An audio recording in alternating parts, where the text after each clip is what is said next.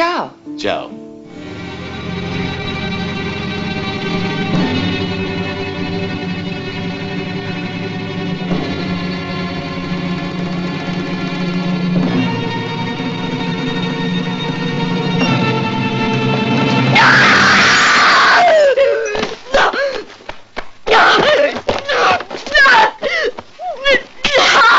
You thought you could escape. You thought you were safe. But the Giallo Ciao Ciao podcast has returned. What have I done to you? What do you want from me? We want you to listen. We want you to subscribe. And we want you to join our Facebook group. Do you know how to do those things? I don't know. I don't know anything. Well then, it seems we have no choice.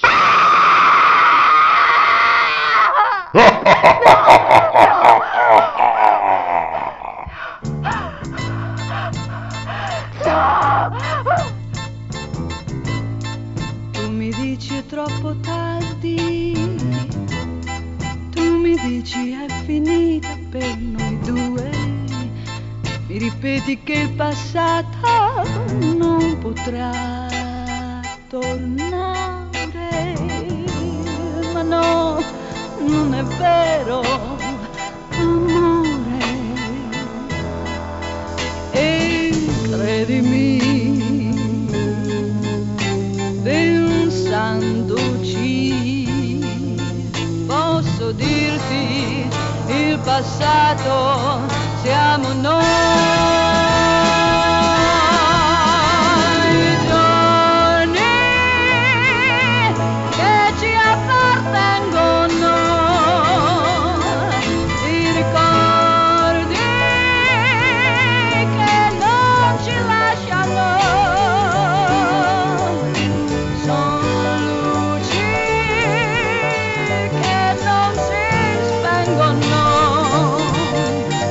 e nessuno può viverli come noi due in un mondo che ci appartiene, che ha fatto di te, di me, di tutto e di niente.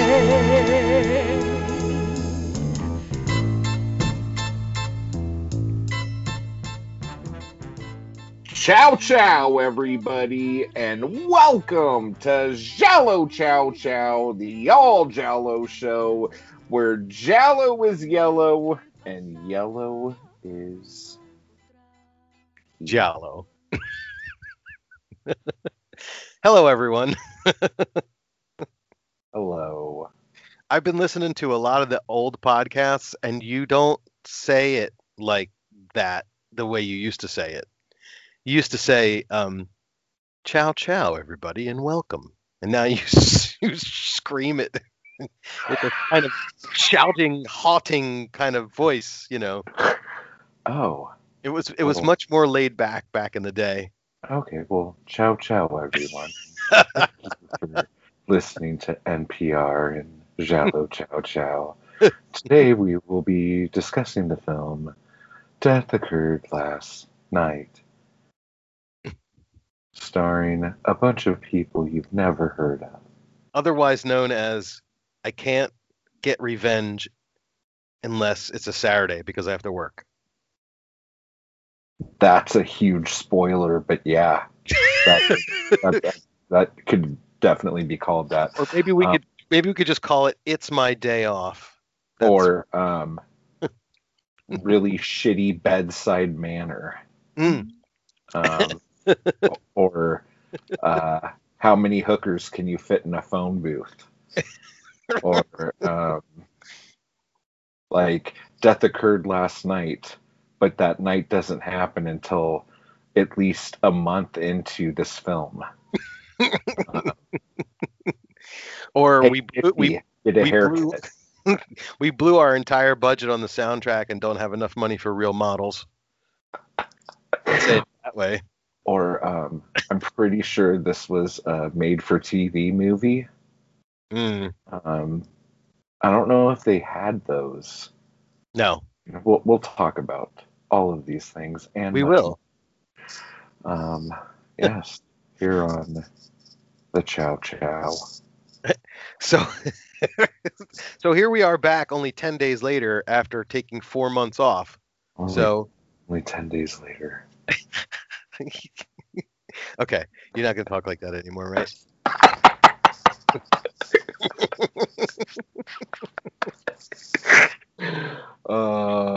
I don't know.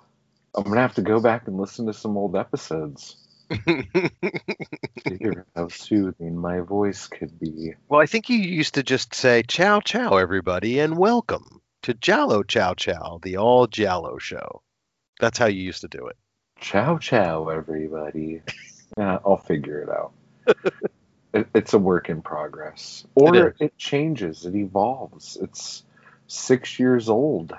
Ugh. You know, like what the fuck? Like when we started this show, like we all had more hair. Oh, yeah. Probably the hair we had wasn't as gray as it is. I was married. I wasn't. Touche. That's pretty awesome.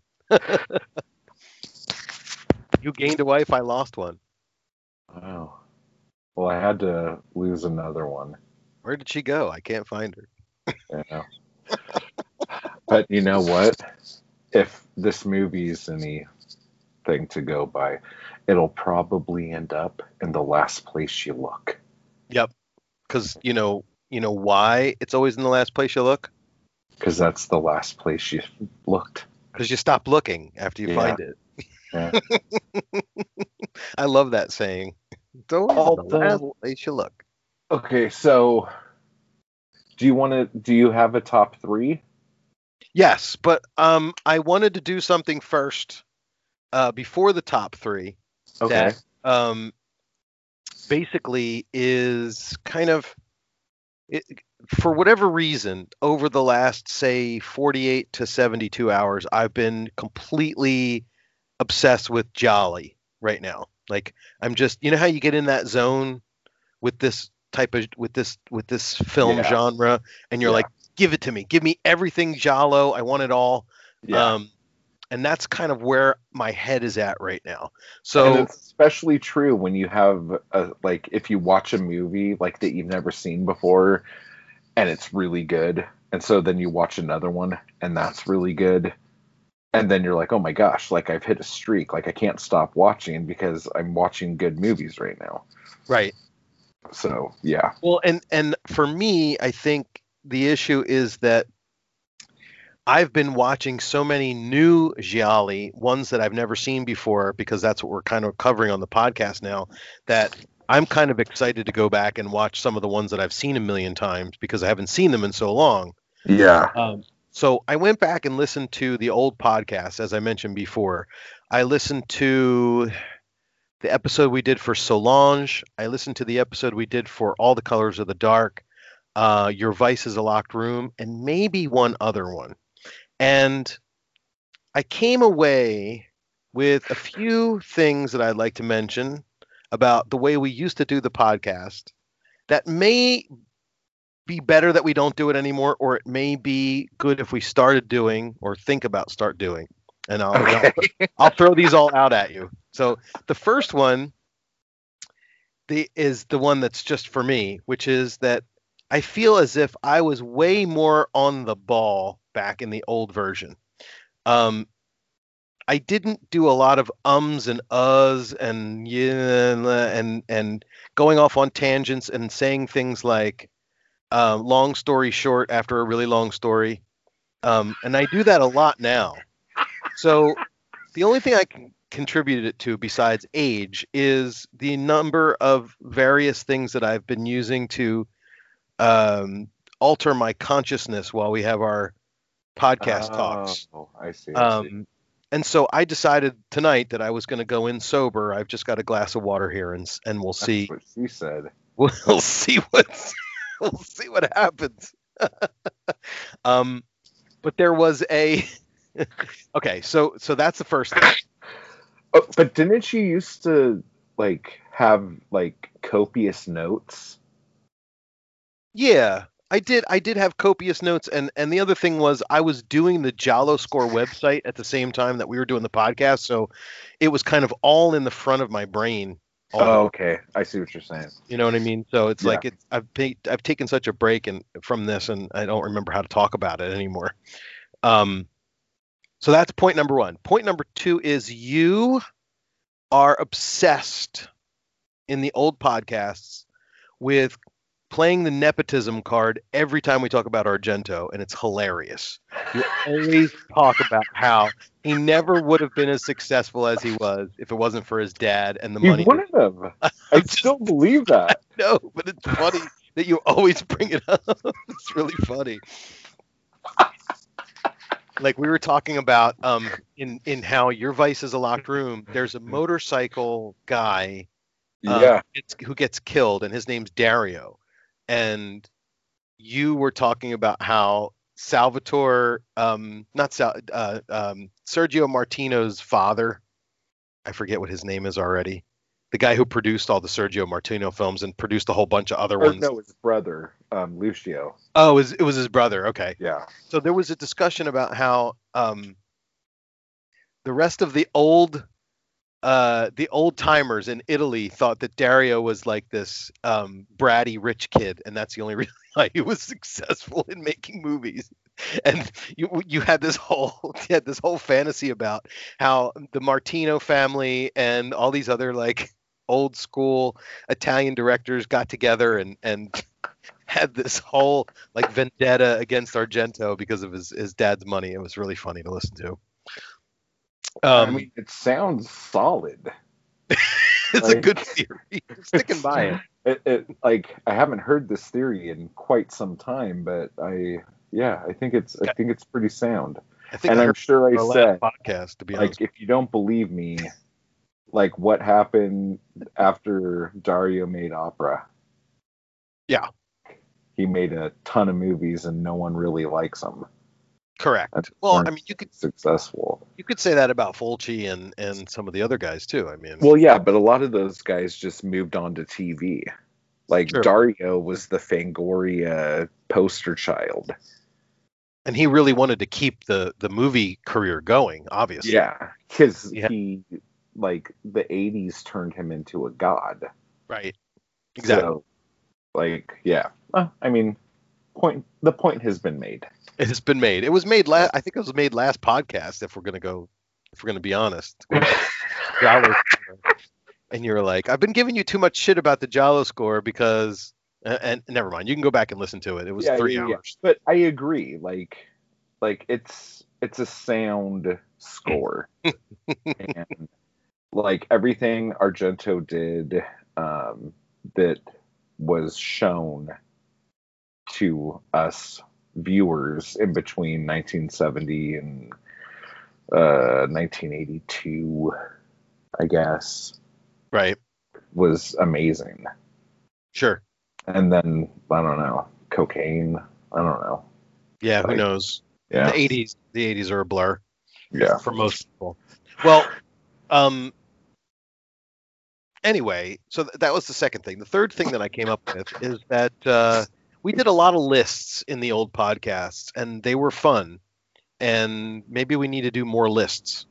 And in addition to that, I don't think that these days we interact with the audience as much as we used to. We used to put a question on the Facebook page and blah blah blah blah. So I think that we might want to do that more often. Yeah, I would love to have more interaction, for sure. And speaking of interaction, I did get an email from a listener that I will read after I'm done with this. But my last point, which is the point that, it's kind of hard for me to bring up, but you and I never let Eric get a word in edgewise in the old podcast. And I feel really, really bad because I know that, your personality is you're an aggressive talker and I'm an aggressive talker. And I think between the two of us, Eric just sat back and waited for there to be a pause so that he could say something. And there never was a pause because we were always just blah, blah, blah, blah, blah, blah, blah. Yeah, we were definitely, yes, I agree with that. And I know that I'm trying to remember around what episode it would have been, but there was an episode where I started to just start like going, Eric, what do you think about that? Right. Eric, what do you think about that? Like, and I would just do it over and over again, kind of thing. Trying to lessen that. Right. There was and- there was a really funny one of those that happened on one of the podcasts I was listening to, because we did our top 3 Edwidge outfits. Oh man. And the one that Eric liked, he was trying to find a still photo of this particular outfit, so that we could put them up on the Facebook page or something. So you're in the middle of some crazy rant, and I'm interacting with you about it, and there's some silence for a minute, and you go, "What do you think about that, Eric?" And Eric goes, "Oh wait, I wasn't really paying attention. I was searching Google Photos for that Edwidge picture." He felt like he was in school. Like the one time he wasn't paying attention, the teacher calls on him, right? It was great because he was trying to find like titillating pictures of Edwidge, which is probably better than whatever we were talking about. Yeah, I think my favorite was the black suit, orange tie combo. What's your favorite one? Well, it wasn't your favorite, but it was. It on wasn't your my list. top. No, your top one was my top one, which was the one where she had the shorts and the painted top, where it was just body paint. Oh, see, I remember that being one, but I don't remember if that was my favorite. Like now It was talking my about it. Yeah, Yeah. Okay. it was That's fun. a It's good fun to listen to that stuff, though. Go back and listen to it because it's hilarious. Was the gold lame pants and halter top from Five Dolls my third favorite? That she was dancing in at the beginning of the movie. Yeah, I think It so. looked like she got into a fight with a Giant hair, right? yeah. Yeah, you like that one, and Eric liked the weird looking, kind of almost whipped cream looking white bikini that she was in on that same movie. Yeah. Oh, now that They're all good.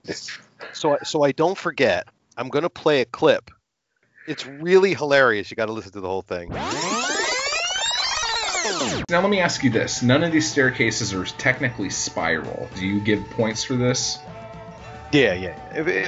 If the staircase is in any way circular, it gets a point. But it's rectangular. And there only really needs to be one, and there was at least 3 in this film. But So they If weren't it's a ramps. staircase that continues going up across each Well, don't wall. all staircases go up eventually?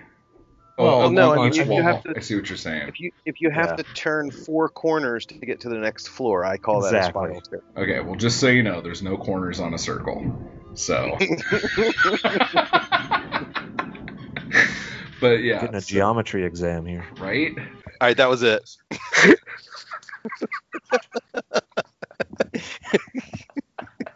It's so funny because I was like, if you turn 4 corners to go up a floor, then it's a spiral, and then you go.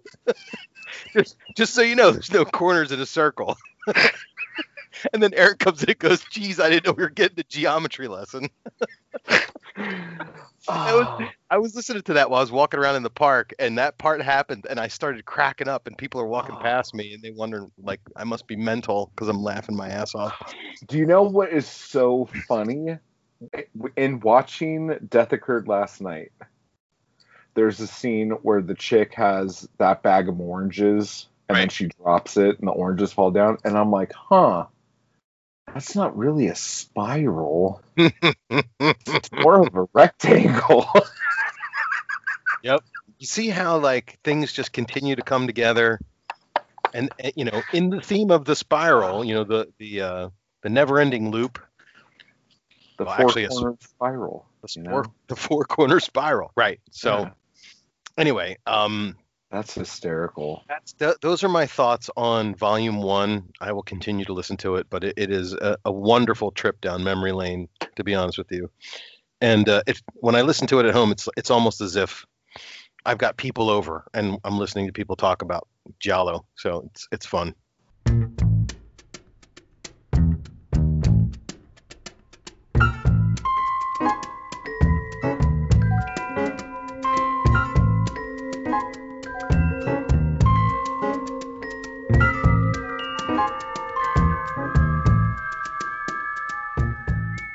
So I got an email from a listener that I will read.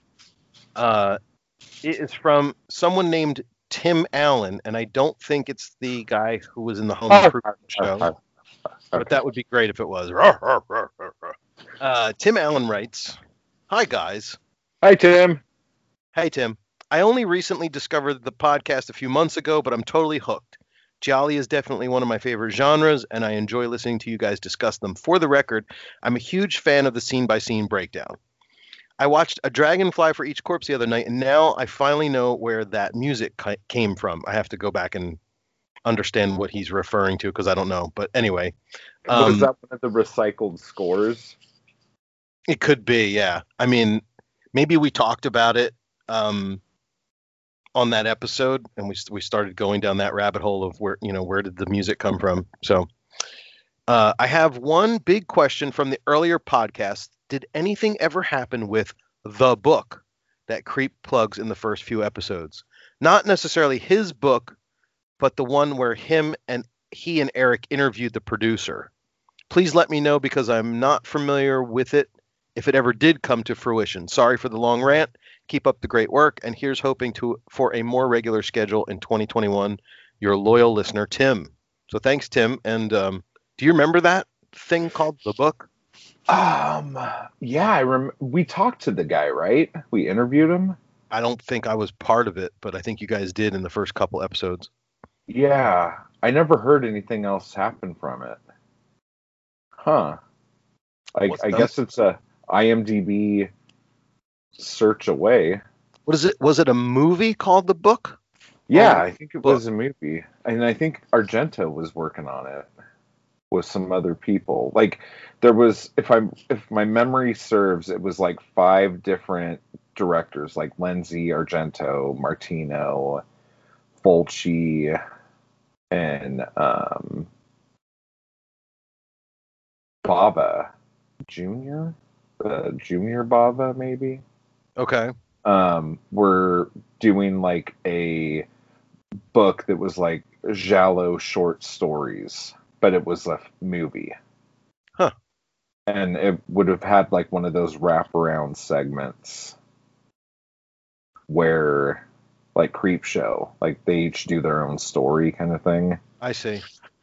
And if memory serves, that was like a really big, like if it didn't happen, this is my guess, like in between 2012 and probably 2014, that was like a really big gimmick.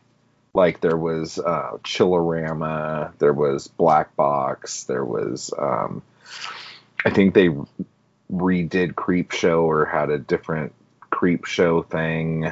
Right. But there were a lot of movies that were trying to package themselves like that. So, and I'm not sure how any of those movies really did. Oh, and VHS, that was another one. Oh, okay. Right. I remember that one.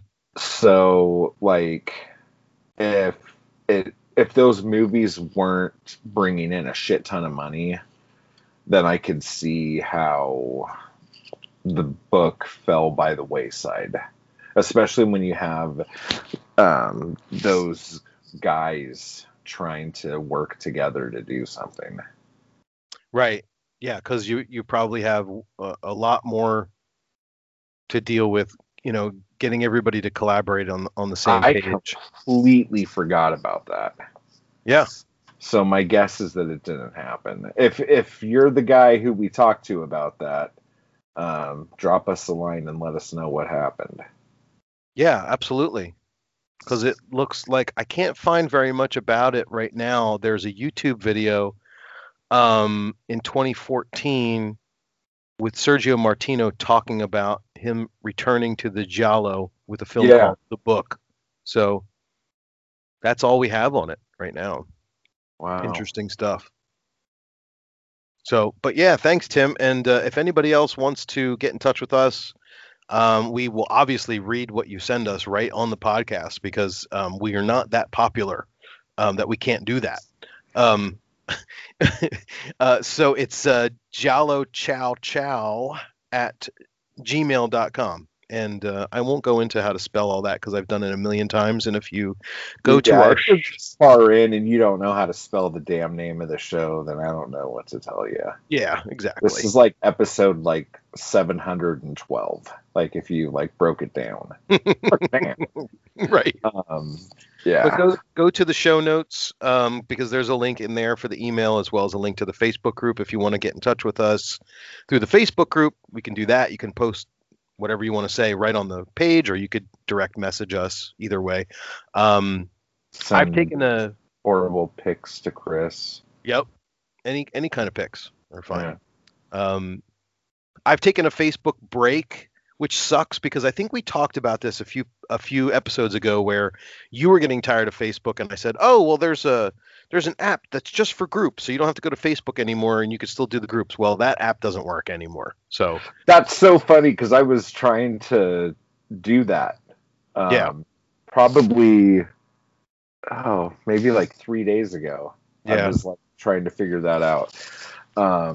But I'm spending more time on Facebook now. So maybe I will be more Facebooky. Well, there you go. If our Facebook phobias happen across from each other, then maybe there will always be someone checking Facebook. Right. We'll always have coverage. Yeah. Exactly.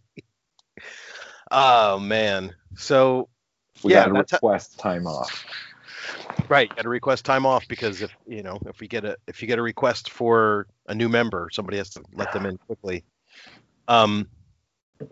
Yeah, so I mean, I'd like to. I don't know that I don't have an idea at the moment, but I'd like to put something on the Facebook page that says, "What do you think about this or this or this?" Like one of the questions I believe we asked a while ago was, name a giallo that you absolutely detested when you first watch it and now it's become one of your favorites. And we had a bunch of people write in and answer that question, so it was cool. I think there's so many. I mean, I haven't, I know you're not asking me this question right now, but I'm just thinking about it. You're going to answer it anyway. But I'm going to answer it anyway. But Lizard in a Woman's Skin and Footprints on the Moon. Right. I think if I gave them another watch, I would have a totally different appreciation for them. Yeah. Because, I'm noticing the more you force feed yourself something, the more you end up enjoying it. And if that's what this hobby has done for us, then we're fucked. So, does that work with broccoli? Because I still don't like broccoli. I don't know. No, it doesn't. Well, it's interesting you bring those two up because when I think about Lizard in a Woman's Skin, I think about how much I loved it when I first got to see it.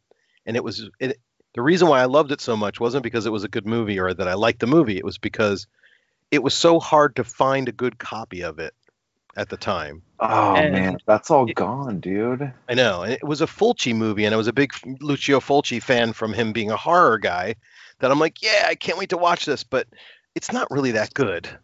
I don't know. We'll see. But Footprints on the Moon, I was thinking about that one the other day, and that's a really weird film. It reminds me a lot of Stanley Kubrick stuff. I don't know if weird is the right word for it. Yeah. It got weird. Yeah. Well, and I think everyone who sees the trailer and sees the name of the film or the cover thinks that it's about outer space, and it's not, Not even close. It's like she has one hallucination in the film about astronauts coming to abduct her, and that's it. Yeah. But I liked that one. I did like that one. But one of the films that has grown on me since I, over the years is Black Belly of the Tarantula. And you used to love that film, and we used to. I still do. And watching this movie tonight, all it did was make me want to watch that movie. Yes, I Like agree 100%. 100%. Yep. The whole time I was like, I wish I was watching Black Belly of the fucking Tarantula. Yeah, and that's not only because they had it.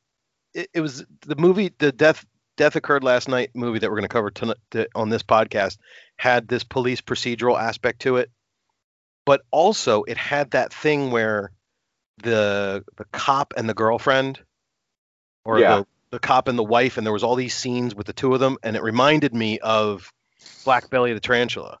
Yeah. And they even did the thing where they're having a conversation that goes through like 30 different scenes, and neither one of them are talking about the same fucking thing. Oh, we'll talk about it. I have that in my notes. I do. I have that in my notes. So last, two last quick things, because obviously I'm on a roll here with like Giallo in my life. But my homework from last time was to see if there were any films that got a score of 70 or more before 1970. And so it made me go back through all of the Giallo score films that I've given a score to, and I've ordered them by year. And so the only film that got close to a 70, in 1963, Baba's Girl Who Knew Too Much got a 71. Blood and Black Lace got a 64. Perversion Story, which is also called One on Top of Another, which is Fulci, got a 69. Ironically. But that was it. And there's a few more that I haven't scored yet. But this one, if I could spoil it for us, Death Occurred Last Night. Death Occurred Last Night got a 74 on the Giallo score. What? Are you serious? Yeah, so it's like a big thing. It's a big deal. What did we give? I would not have guessed that at all from watching this. What did we give In the Folds of Flesh? I know that we went, and I had a score for it, and then we went through it, and I was like, oh wait, let's add. It had dolls in it. It had dolls, but also the main killer commits suicide at the end, and that gave it like 10 more points. Yeah. Last time you were talking about some wrestling stuff. What's going on with that? Anything new? Just making promos. Are you involved in any other podcasty type things regarding wrestling that we should plug? Did I talk about that? Well, you talked about how you were going to take a class. And No. When you said podcasty thing, did I say something about a podcasty thing? No, I didn't know it, but you've been doing like wrestling stuff for a while. I didn't know if you had some other podcast that we should talk like that we should. Oh, no, I'm actually in the very early stages of wanting to put a podcast together for that. Okay. And it's kind of like nerdy history stuff for me, that it's basically the wrestling podcast that I wish was there already so I could just listen to it. Right. But it's not. So I'm just going to do it for me. Well, that's what they say, right? If you can't find the thing that you want, then make it. Yeah. So, necessity is the mother of invention. That's right. According to Frank Zappa. Or Frank Zappa would be. Yeah, exactly. But yeah, so nothing really is going on. Just trying to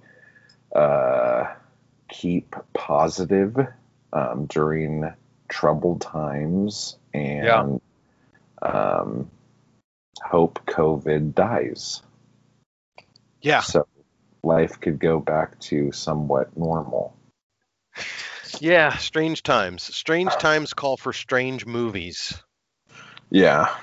But before we do that, I have a top 3.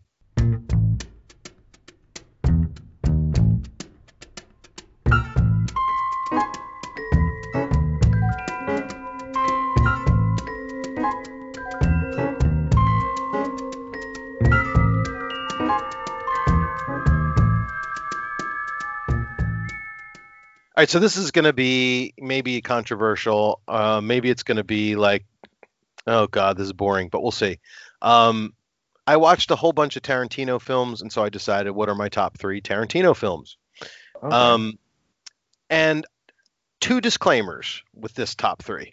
I take Pulp Fiction out of this because Pulp Fiction is just kind of, it lives in its own universe for me. It's the first Tarantino film I saw. I saw it in the movie theater about 15 times. My entire relationship with my first girlfriend was around the fact that we both loved this movie. I just have way too many connections to it. I know the whole thing by heart. I could recite the whole thing. So it's a great fucking movie, but I never put it in. Say again? No, I was just you mean Take Care? Oh, yeah. No. You mean Take Care? Yeah. I just have to remove it for some reason. It just doesn't seem right to add it to any sort of list that is a Tarantino list. So, going from the bottom up, which is the way you should always do things. I think I made that joke like 50 or 60 episodes ago, by the way. It's a good joke. Oh man, I have to bring this up. We were talking about I shouldn't even bring this up. We were talking about how in Solange, how it was so funny that the guy who's the main hero is also like a child rapist, and how he was finger banging all of these co-eds and Catholic schoolgirls. And you were talking about how you've been writing all these books and your finger muscles are really developed, and you Wow. you would be good in the role of the guy in that movie because it was ridiculous. I can't even go back to whatever episode that is, ladies and gentlemen. Look up volume 1 don't. where we talk about Solange. It's really funny. You might not want to go back at all. That sounds pretty. That sounds very 2014 and not very 2021. It's not Me Too-ish at all. Let's put it that way. It took me by surprise, but I laughed. Anyway, so the third in my top 3 is actually Tarantino's most recent film, Once Upon a Time in Hollywood, and the reason why I like it so much is because it's a movie about movies, and so it's the 3 movies that he did up until that point, the one with the Nazis and the one with the slaves and the one with the Western. Those are all really good, like epic type films, but this one is a lot more fun. And so I like it better than any of the other ones that he recently put together, but it's partly because it appeals to my style more than the last few. So, and to be fair, I haven't seen those other 3 in a while. Django was one, Inglourious Bastards, and then Hateful Eight. I've seen them all, but it's been a while. So I just watched Once Upon a Time in Hollywood again, and we were talking about it last time. I really like it, so it's my number 3. Then number 2 is besides Pulp Fiction, the next one that I've seen the most of, which is Jackie Brown, and I think it's just a fantastic movie from start to finish. There's just so much cool stuff going on in that movie. Samuel Jackson, Pam Grier, De Niro,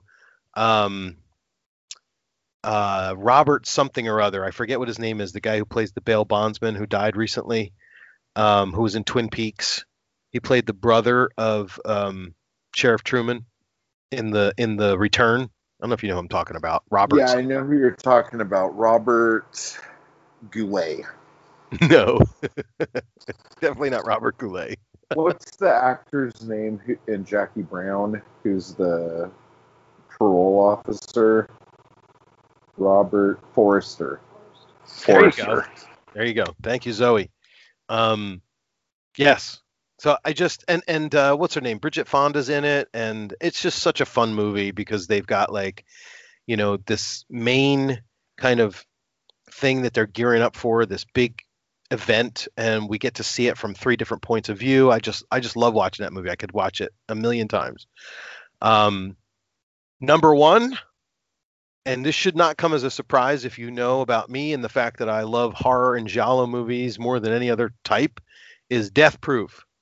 Death Proof is my favorite Tarantino film because it is silly, it is stupid, but it is also so awesome with what's his name as Stuntman Mike, and all the car stunts and all the gore.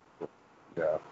And there's even an homage to Bird with the Crystal Plumage at the midpoint of that film, where Stuntman Mike is taking photos of the next set of girls that he wants to harass, and they play that same Morricone music in the background. I just love it. There is one scene in Death Proof that I could do without, which is, the movie itself is divided in half. You have the victim girls, and then you have the revenge girls. And when they go to the revenge, so when they go to the victim girls, there's a scene where Tarantino does this thing where they're having an in-depth discussion about some sort of topic. I think in the beginning it's about with the girl victims, it's about how if someone comes up to this one girl and says something, then she has to do something, give them a lap dance or something, and they talked about it on the radio. And then the second half of the film, they do another not montage, but they do another segment where the girls are talking about something, but this time it's about how the girl stunt woman from Australia and from New Zealand fell off the car and she landed on her feet and she was a cat. And I know that the whole conversation is to set up what happens later in the film when they do the car chase, but it just kind of dragged on a little bit too long. But I love the idea that these girls are going to go out and steal this Dodge Challenger just so they can do a stunt on the road and then bring it back. And the thing about that with me is that what you just said is the reason why that movie isn't one of my favorites. To give Tarantino credit, if I want to, he said that the reason why he put those in there was because when you would go to the Grindhouse to watch these really shit movies, there were always a scene in it where it was just pointless dialogue for a really long time just to pad the movie out. Right. And so he was like, how can I do that but still make it interesting? So the fact that he had that in mind, I give him a little bit of a pass on it because he was trying to make it authentic. Yeah. But it still bored the shit out of me. Like I was like, I don't know if we ever talked about this, but back when that movie came out and it was available, I don't know if I pirated it or how I got a copy of it. Or it might have been after the DVD came out, I don't remember. But I recut that movie, taking out all the parts that I thought were stupid. Right. And put it up on YouTube. Oh, wow. Yeah. And it was like the Phantom cut, and it was like 17 and a half minutes. And it was like, yeah, this is way better than watching that whole movie. And so whenever I watched it, I would just watch the cut I made of it. Oh, okay. For 17 minutes, you can watch it like 10 times. Yeah, and then when I finally saw it again, like the real version of it, I was like ready to kill myself. I didn't understand what was happening. But that was a long time ago in a galaxy far, far away. Yeah. Well, I saw it as a double feature in the theater with Planet Terror. So, which was I did too.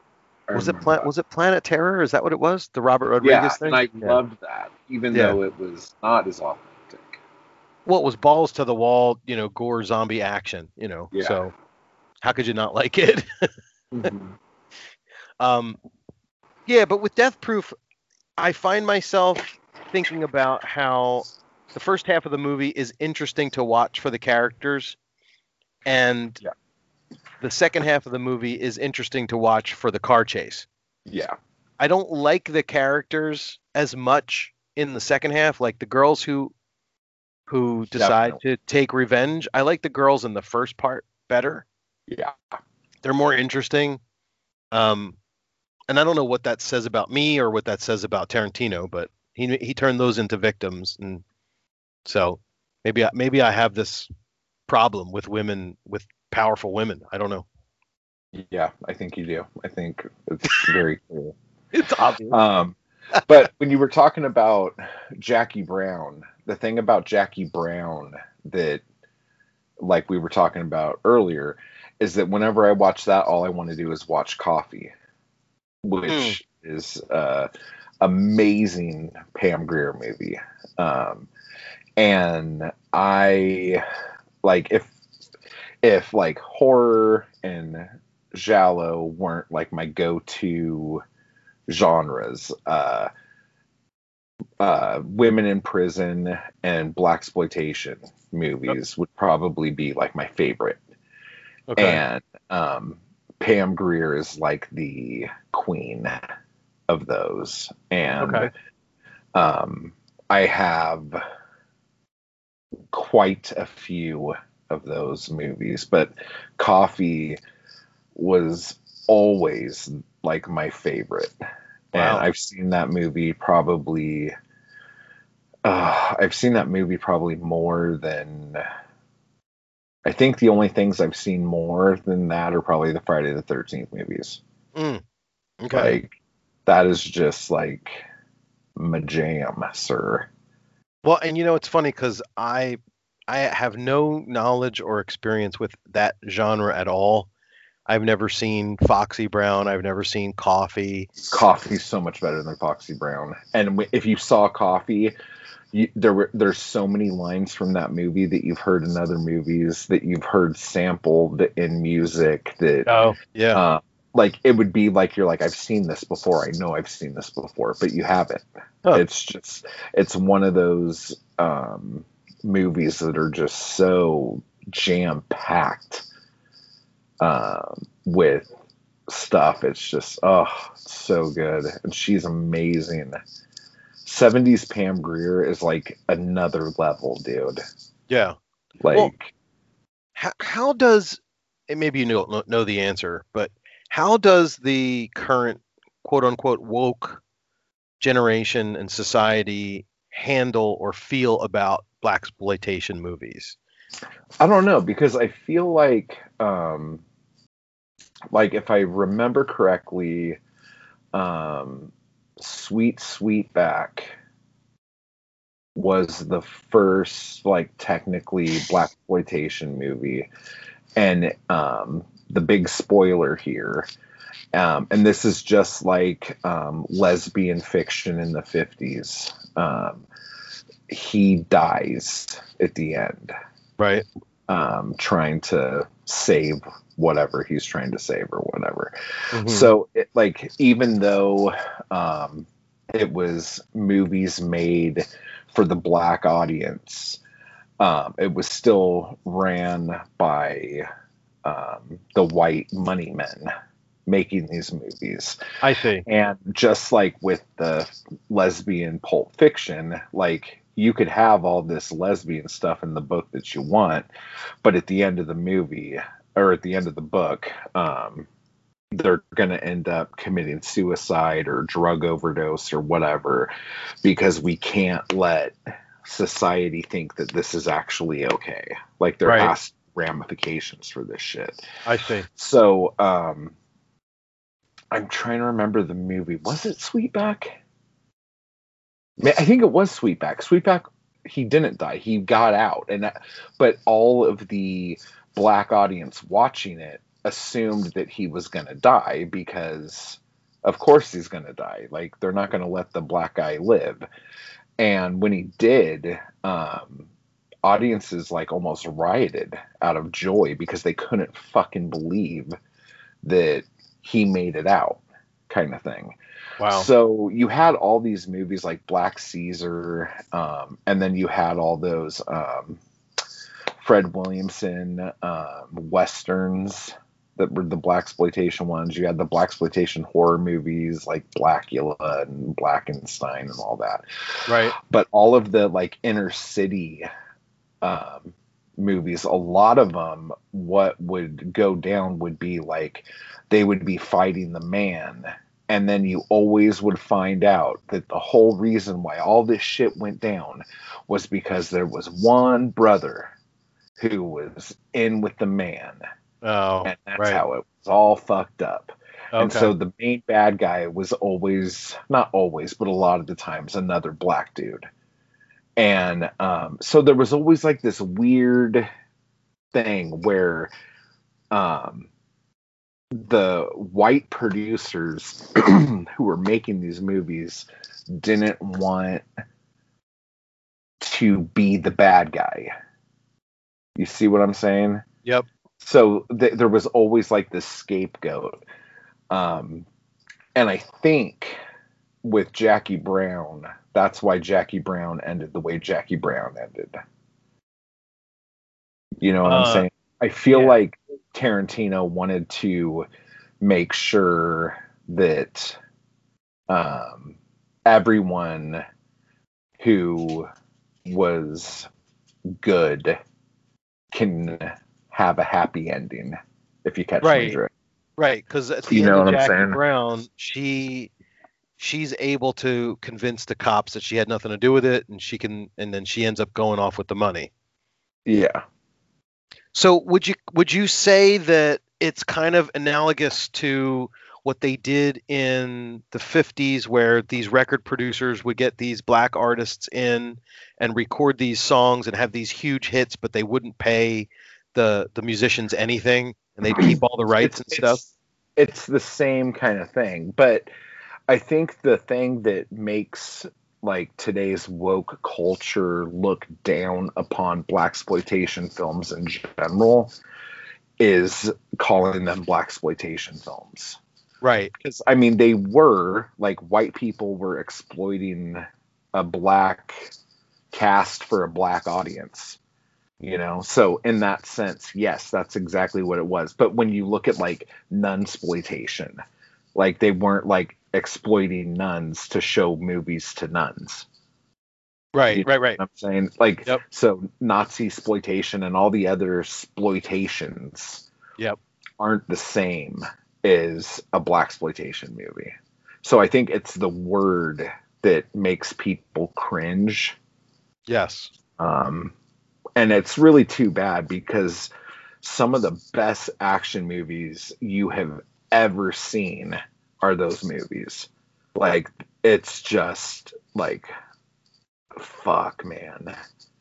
Like, if you like Dirty Harry or Death Wish or even like the Polizio Tesco movies, Right.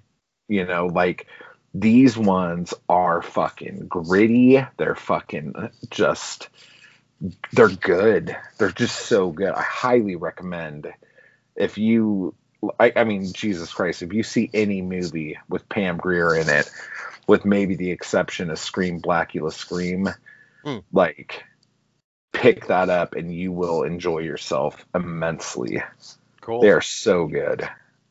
Wow. We just have to come up with a new name for them so that people can feel good about talking about them again. They're going to call them urban classics. There you go.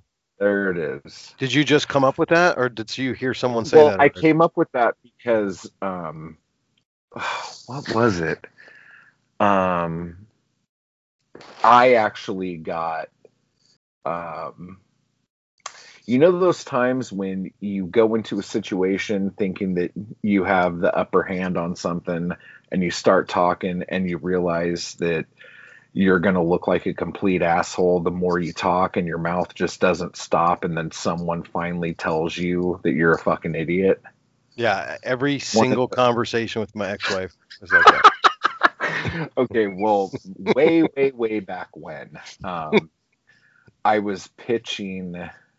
I wanted to do a blaxploitation type movie, and I was pitching it to this like black producer dude, and I was trying to like tippy toe. I mean, this is like fucking 2011 probably, Right. and I'm trying to tippy toe around. I didn't want to say blaxploitation, and I was just like, well, and I just kept talking, and I could hear him breathing on the other end of the phone. And I'm like, fuck. And he's like, we call them urban films. Oh, okay. And I'm like, oh, okay. And it was just like I could look like a complete douchebag. I mean, I was on the phone, so I sounded like a complete douchebag. But the more I talk, probably how this conversation's going right now, the more I talk, the more ignorant and stupid I sounded. But yeah, so that's kind of. But you have me on the other end who has just as much of an opportunity to do the same thing, so it's easier. And our 500 listeners. Yeah. Yeah. Well, that's an interesting story, but I like, urban classics. Yeah, there you go. We just coined it. We New just coined it. podcast. Urban classics. What?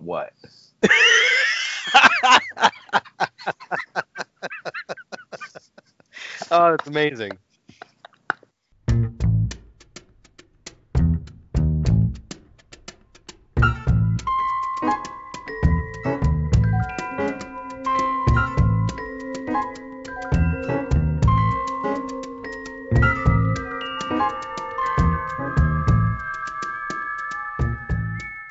We're back. So in the main event here, and we've only been talking for an hour, so it's way better than we did last time.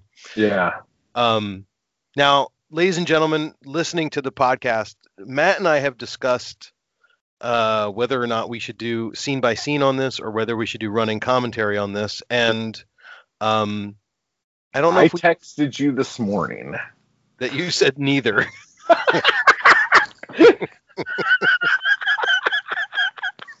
By the way, not to spoil anything, but there is a really awesome Chow Chow in this movie. Did you catch it? I don't think so. La la la la. Ciao. Ciao. I'm gonna probably start using it as our intro. I think that I have a little outline for scene by scene.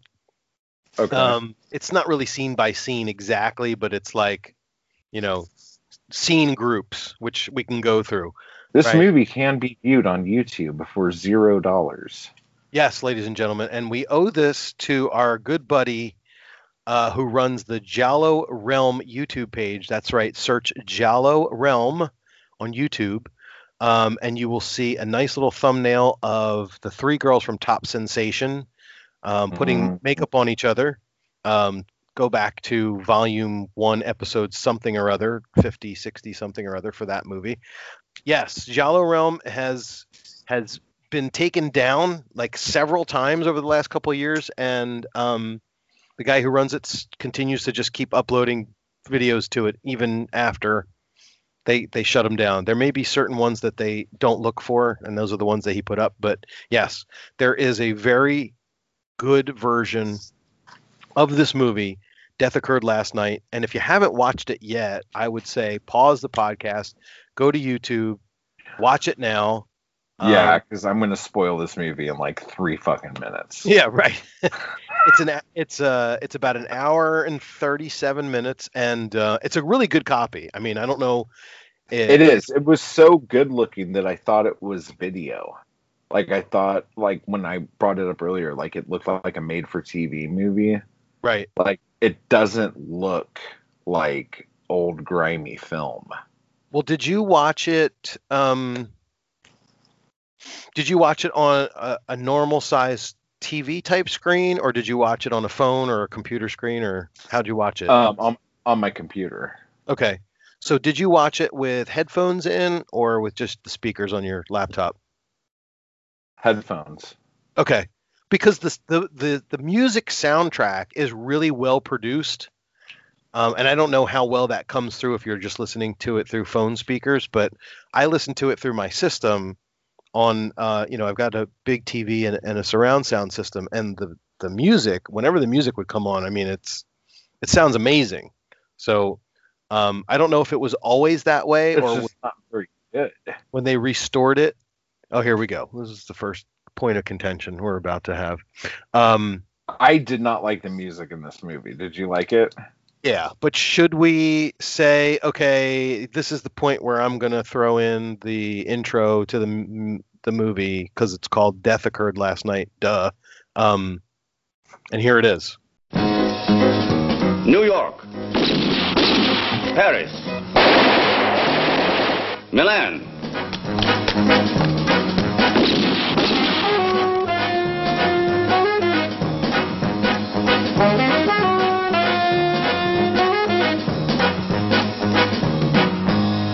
death occurred last night. All over the world, the same cold, impersonal phrase is used to announce that a man's life has ended. But what's involved in a man's death? And above all, who? Duca Lamberti, profession, chief of police. As long as society is the way it is, they'll always need policemen. So it might as well be me in this crappy job.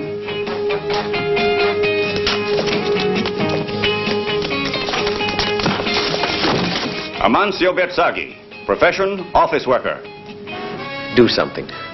Find my baby girl. The doctor says it's an illness. My daughter's a nice girl, but she's sick. It's an illness that makes her want to go with young men. Salvatore Carasanto, profession, car dealer. I've become a respectable businessman. I earn a lot, too. I've got an auto salon. Your money's still coming from women.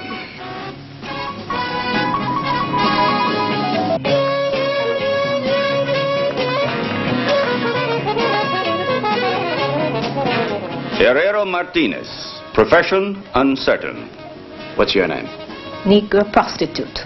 It should be very easy to learn by heart and to recall. Donatella Berzaghi, profession, none. She's a mental deficient and an infomaniac to boot. She's disappeared and I figure she's been put in circulation. Will you look at this? And a girl like that would have to wind up in a house like this with special girls for clients who have exotic tastes.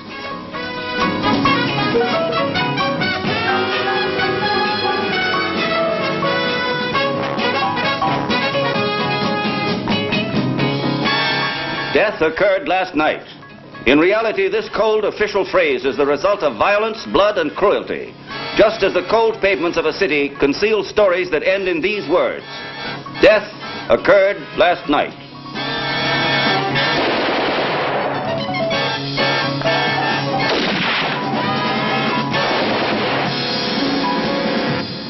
And there you have it. Oh. We just That was heard it. painless. I think I'm going to put in, there's a trailer I saw that was only a couple minutes long that is full of dialogue, so I might throw that in right there. Oh yeah, because the dialogue in this is fucking bonkers. Like when you hear me talk about like dubbing that seems like dubbing for dubbing's sake because they had to keep noise happening. Right. Like, this movie is like prime candidate for this. Like there's so much shit said in this movie that is not important, doesn't make any sense, that is just like thrown out there to like because someone's mouth was moving. There was even like a ridiculous conversation the dad had with somebody at one point. Right. That I feel like they were like, what the fuck are we supposed to do here? I don't know. Let's just talk. Was that Okay. towards the end when he's doing his amateur detective thing? Investigation? Yeah. Yeah. It's so funny because it took like I could see now, like thinking about it, like where this movie got a lot of points. Right. And it had to have all happened like in the last like 20 minutes of the movie. Well, and you know, some of the stuff, if we're talking about the Giallo score, some of it is points right off the bat. Like, you know, we've got a mystery We've got an Italian director. We've got an urban location. We got an Italian location. So those points get thrown in right in the beginning. Yeah. And the rest of the stuff where you get like 1 point because these are these little kind of tropey signatures, they're just kind of peppered throughout. But then you kind of have to wait till the end to fill in the rest of the points because the rest of the points are about, okay, what was the killer's motive? What happened to the killer at the end? That sort of thing. And so you have to wait a little while to find out, is there an accomplice? Do they do a flashback? Blah, blah, blah. So, but anyway, Death Occurred Last Night, directed by Duccio Tessari. And we know him from, I think he did a bunch of spaghetti westerns, but he also did a giallo called The Bloodstained Butterfly, which was very much the same as this one, where it kind of walked that fine line between police procedural and giallo. And the captain from this movie, is he in The Bloodstained Butterfly? I'm not sure because I haven't seen it in a while, but he's the guy who plays Lamberti. He was in Death Walks on High Heels. He was the doctor who takes Butthole Face back to his villa in the countryside. Yeah. I don't know if you remember that. It's funny because there are so many people in this movie that you've seen in other movies, like at least once. Right. Like it was just the thing about this movie that probably like hit the sweet spot for me was that it just felt very homey because there were so many familiar faces in it. Yeah, absolutely. I had the same exact reaction. It was like I've seen some of these people before, and you and I have been venturing off into some of the weirdness of 1970, especially with the last one we looked at where none of the people are recognizable. Yeah. And the budget was real shit for that last movie, where they couldn't even get like one long string of music to like play. They had to just kind of parse it all together from whatever royalty free shit they found. But in this movie, like it starts out right in the beginning with this point of view. You're in this urban environment with the trolley and you're driving down the road, and it just reminded me of, Sergio Martino and stuff like that. Very long opening. Very long opening because they wanted to feature this song, I'm assuming. Yeah. The singer's name is Mina, and she was a very popular Italian singer in the 50s and 60s. If you go look her up.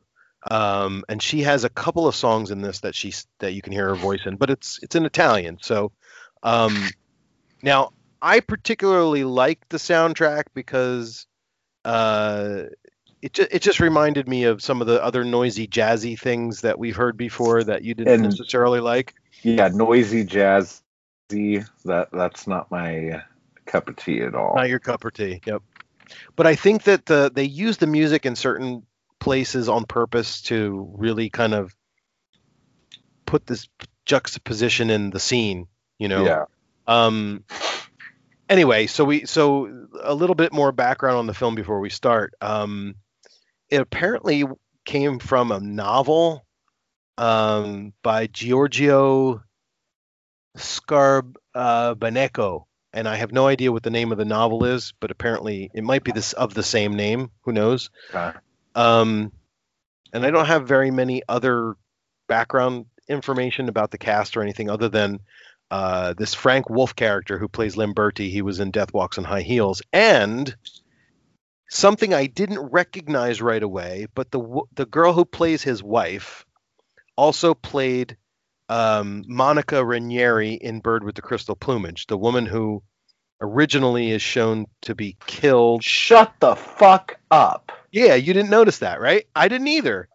Ava Renzi, her name is. Oh my god. She is in the same year. She looks completely different. Yep, same year. Well, I'm gonna give you one more because I don't know how many times you saw this film, but it took me 3 fucking times to notice this.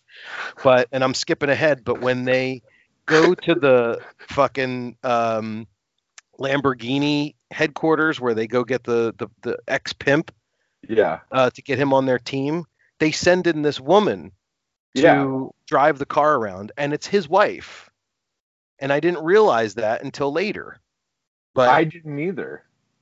So, like, at first, I just thought it was this inconsequential scene where she goes into the car dealership and asks for a test drive. And then when they get back, or when he gets back, the cops are there waiting for him, right? Yeah. But they actually sent her in so that she would plant the cocaine in the car so that they would have something to blackmail him with. But it's his wife. And the thing about that's weird, I noticed them watching her go in there, and so I figured something was up at that point, but I didn't realize that was his wife. But now looking back on it, it doesn't really seem very in character for her to plant cocaine in a car. Right. Exactly. Well, we can talk about the relationship that the two of them have when we get there, but there's a point where Lamberti goes to the newspaper factory and he finds her, and they have this scene where the music is playing, so you don't hear what they're talking about, but you can tell that they're talking about what happened and they're laughing about it. So I think that was what that was supposed to be all about. But it took me 3 times to watch it to recognize that it was her. So, and to recognize that it was the same woman from Bird. She's got the different. I can't believe it. Got a different she hair. had to have done Bird first. Yeah, I mean, both those movies came out in 1970. I mean, if you want to get specific about what month, I don't think it matters because these were already filmed by then. So. I just mean like her hair's so much shorter in this than in that. Yeah, I wonder which one she filmed first because it looks like she's a little older in Bird, but I could be wrong. I mean, I don't think her hair could grow that much in a year. You know, they probably filmed this one second and she cut her hair short for the second film. Yeah. Yeah, maybe. Well, anyway, we end these intro credits with this really loud and boisterous Italian jazzy swing song with a scene or a picture of Berzaghi. I'm going to say it wrong, but I'm going to try not to. Berzaghi, the character walking with his cane down the street. There's a lot of these in the film. It's a lot of exterior shots, people walking, and the music playing in the background. And it's actually not in the background. Did you notice there was a lot of times in this movie where they throw the music in and they actually mute the film sound, like when they do it's kind of like that montage idea where the 2 undercover cops are going to all the whorehouses and talking to all these different people, and there's the scene where Berzaghi, he runs home to see if why the daughter didn't answer the phone, and people are stopping him as he was walking and talking to him, but you don't hear any of that. It's just the music. Yeah. Which I thought was weird, but it is. I kind of liked it at the same time. So anyway, Berzaghi walks to police headquarters. He meets with these other 2 guys, and all of these people in this film, we refer to them in their last name because I have no idea what their first names are, and I had to look up their last names on IMDb. So Lamberti is the older detective. He's kind of like the main hero. And then you've got Mascaranti, who's his kind of like younger protege type. And Berzaghi is there because his daughter Donatella has been missing for a month. He tells them that she has the mind of a 3-year-old, even though she's 25. And he mentions that she probably has this problem because his wife is Rh negative. And I have no idea what that even means. Yeah, that was just fucking stupid. And then he's like, oh, and then he tells she's a nymphomaniac. Right. He tells her now, is that does Rh negative make you a nymphomaniac, or does it make you retarded? I guess both. I don't know. I mean, according to Google, if your blood has a protein in it, you have Rh positive, and if you don't have the protein, you're Rh negative, and it doesn't affect your health. That's what it says. So At all, yeah. yeah, so it's probably like that XYY chromosome thing that Argento did for Cat of Nine Tails. I was just going to say, this is your pseudoscience. Pseudoscience. Yeah, you know what? There's another point. I didn't even put that one on there. Damn it. That little tiny thing about the pseudoscience. Now it's a 75. Fuck me. Shouldn't have brought it up.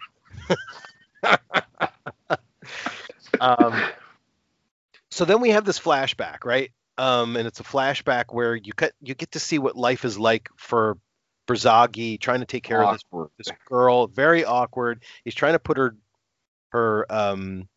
bra on for her, and they're playing this wacky music with this woman Mina singing all this crazy stuff, and she's dancing around, and he's trying to take care of her. And invece tu che fai, che vai, che sai, che puoi, oh, hai paura, chissà perché farai, andrai, saprai, potrai, che fatica.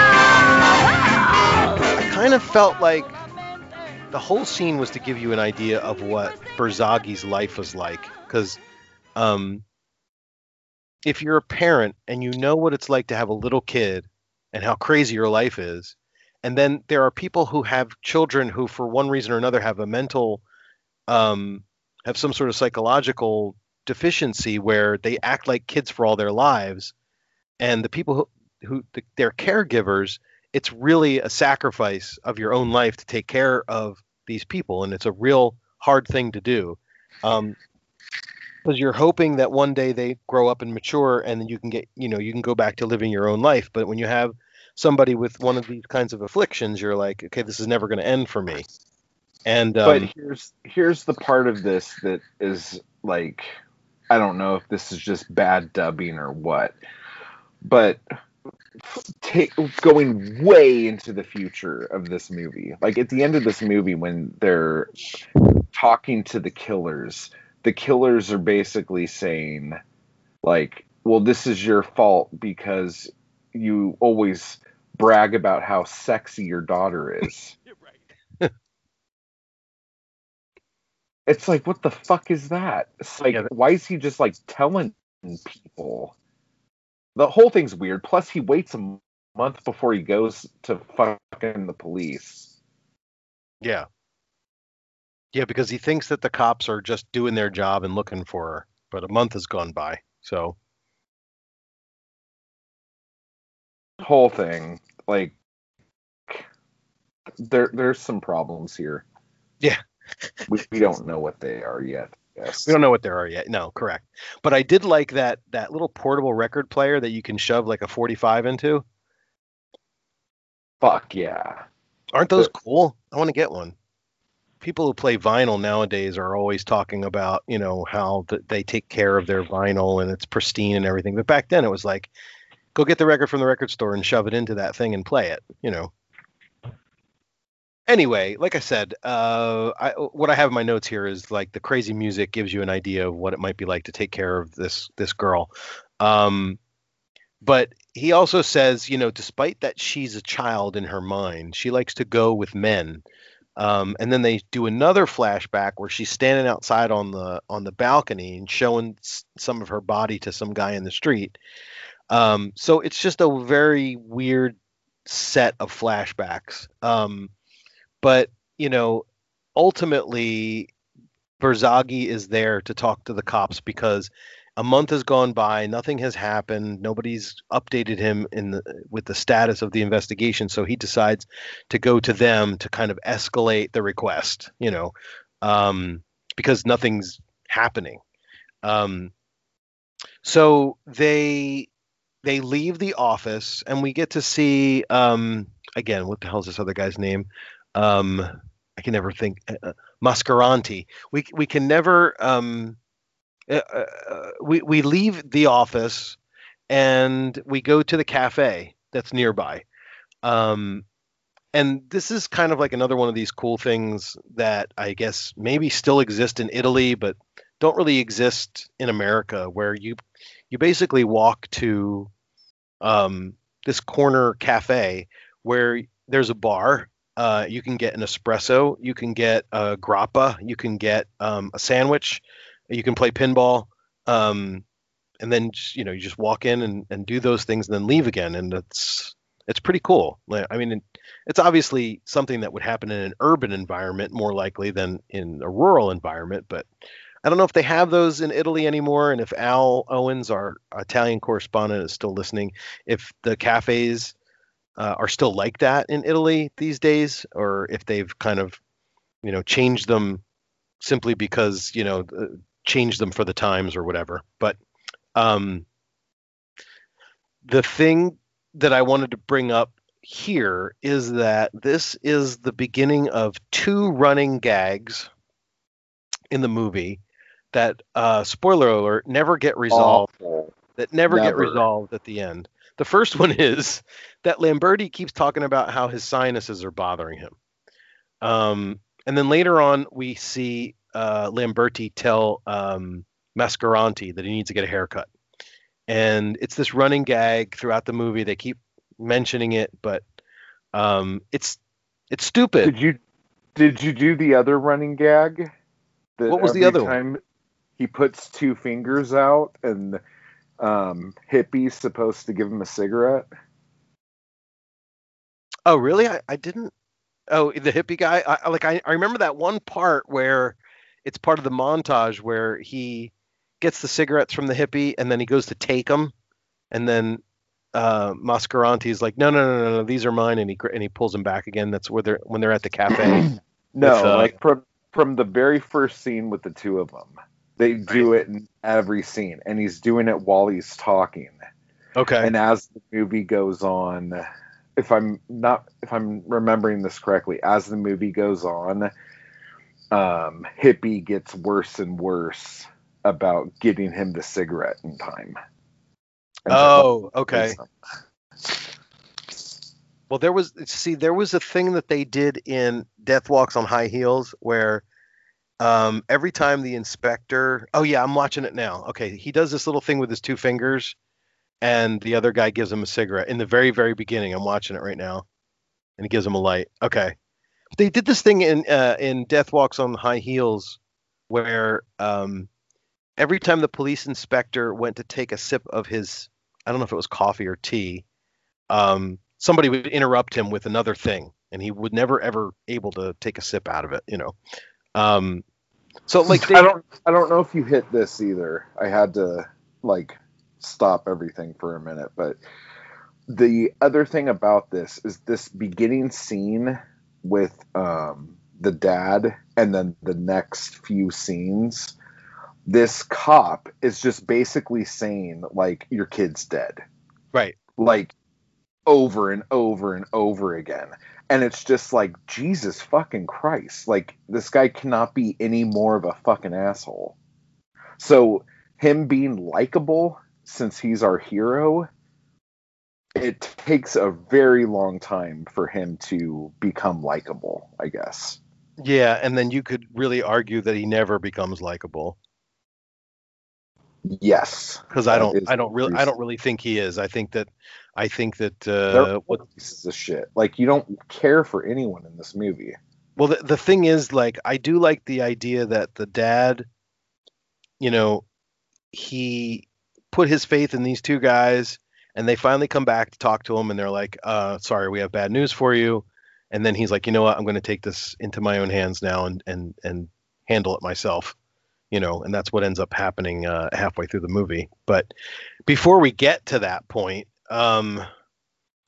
there is a lot of stuff that that the two detectives, I guess they're detectives or they're inspectors or whatever you want to call them, they what the point that you make is interesting, because despite the fact that Lamberti continues to reinforce the fact that hundreds of girls go missing every day, and the cop who was if somebody ran into her a month later, I doubt that they would even recognize her because they see so many of these missing person things and blah blah blah. But then after Berzaghi continues to give him more and more of the story and kind of just pull on his heartstrings, he's like, okay, I think I'm going to take the case.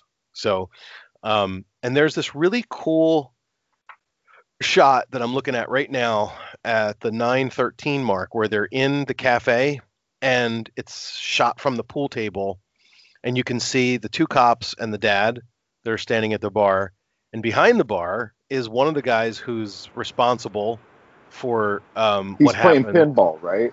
The guy behind the bar, and then the guy playing okay. pinball is the guy that eventually gets sketched up in later on in the movie by the sketch artist.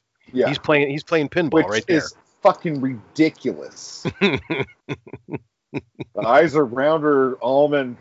Faces are square around. Like that was ridiculous. I like that scene. They drew the hair perfect, even though he never talked about the hair. Right, never at all. I did like that scene though. I thought it was fun. So the only other thing is I keep saying Benghazi. I'm sorry, Berzagi. He does mention that when he got his new job, he bought Donatella a toy, a teddy bear, and that's going to be important later on. So then we move to the car dealership, which I talked about already, and then after the car dealership, and there's a couple of really cool wide-angle shots of the showroom, for the car showroom, and then all the shots of the newspaper factory. I always find the newspaper factory pictures in some of these gialli to be really interesting because they show, this crazy mechanism by which they get these papers printed, and I don't know how much of it exists anymore, or how much of it has now become digitized, but some of those shots that they did of him walking through the newspaper factory were really cool. So Lamberti goes to the newspaper factory and he finds his wife. She's an editor, or maybe she's a photographer. I can't tell. But they introduce this theme of this liberal versus conservative. At least I think that's the theme they're trying to introduce. I think that's what they're trying to hit. But at the same time, as her being an editor or photographer, she's also she's writing a book. Right. Okay. So like this whole bit in the newspaper place, this is the only time we ever talk about the newspaper. Correct. And magazine or whatever the fuck it is she's doing. And then every single other time she's talking, she's an author. Right. So and we never go back to the newspaper, except in the beginning where they're showing these pictures, and one of them is a picture of Manson. Yeah. And Manson had just, I think, gotten arrested very soon before, very, very close to when 1970, when this film came out. Like, I think the Tate murders were in 1969, weren't they? I think so, because 1969 is when everything turned to shit with the hippie movement, right? Right. Yeah. Because 1967 was the summer of love. But yeah, and at first when he went to the newspaper factory, I thought he was just looking for more clues. Like he's at the newspaper factory because he knows somebody that's going to help him with his investigation. But it's just funny because we talk about this all the time, or at least I do, where like when people are so heavy on exposition, like I'm going to go here next to do this thing. Right. And then the next scene is them at that place they just said doing the thing that they said they were going to do. In this movie, there's no exposition, and it takes you almost the entire scene to figure out what the fuck is happening. Right. In the scene you're watching. Right. Right. Exactly. So, I don't know what the fuck I want anymore. This movie has just proven to me that I don't know what I want. Well, and I think that the filmmakers thought that they were being clever by showing you the woman that goes into the car dealership, and then showing you the woman that Lamberti meets up with in the newspaper factory, and then showing how they live together. And you were supposed to put all three of those things together, but because she looks so different in each one of her outfits, I didn't get that at first. So yeah. And then you're like, oh, dude, like she is so out of your league. And you playing that shitty guitar isn't helping anything. Well, it was funny because I thought that however they dubbed in the guitar sounds based on his fingers and stuff, they did a good job. It looked exactly like where his hands should be to make the music that he was making. So I thought that was kind of cool. But Oh, that's cool. so then after that scene, we do this montage with the whorehouses, and I don't know about you, but all of these hookers do not look like they're worth very much money. I don't know, man. They really into it. They looked haggard. Like the first three, the one girl with the weird looking blonde hair, and then the girl who answered the door. Oh no, there's one girl that's in white boots. Right? You had me at white boots. I know. There's a girl in white boots, and they said she's fresh from Milan, which aren't they in Milan? She's from Paris, maybe, I don't know. And then the tall girl that he goes with because he likes tall girls, quote unquote. Yeah, and, because that's like some weird, freaky, perverted thing, apparently. You have to go with the tall girl. Yeah. But all these girls kind of look a little like, I don't want to say busted, but that's not the right word. It's kind of not a nice word to use to describe people. It's but authentic, dude. They look, haggard is the right word. They just look like they're overworked and overstressed. Well, for $5, what did you think you were going to get? Lobster? Yeah, right. Well, how much is 1,000,000 lira in dollars? I don't know. I know the Italians don't use lira anymore, so I don't even know. But anyway, this whole montage is kind of comical. There's that gag where he's paying the two different madams dollar bills back and forth. But one of the things they did in this was to make a reference to what's going to happen later, where Mascaranti, the hippie guy, he looks in at one of the girls and she's like studying, like she has all these books, and he makes like a face like, maybe these girls are more intelligent than we thought,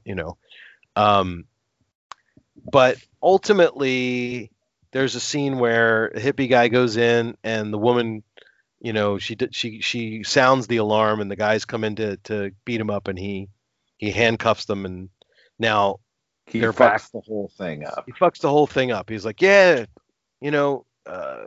I didn't realize that I didn't have my handcuffs until they were on the other guy's hands. Which is, what the fuck does that mean? It's like it was such an automatic response for him to handcuff these guys that it wasn't until they were handcuffed that he realized what he did.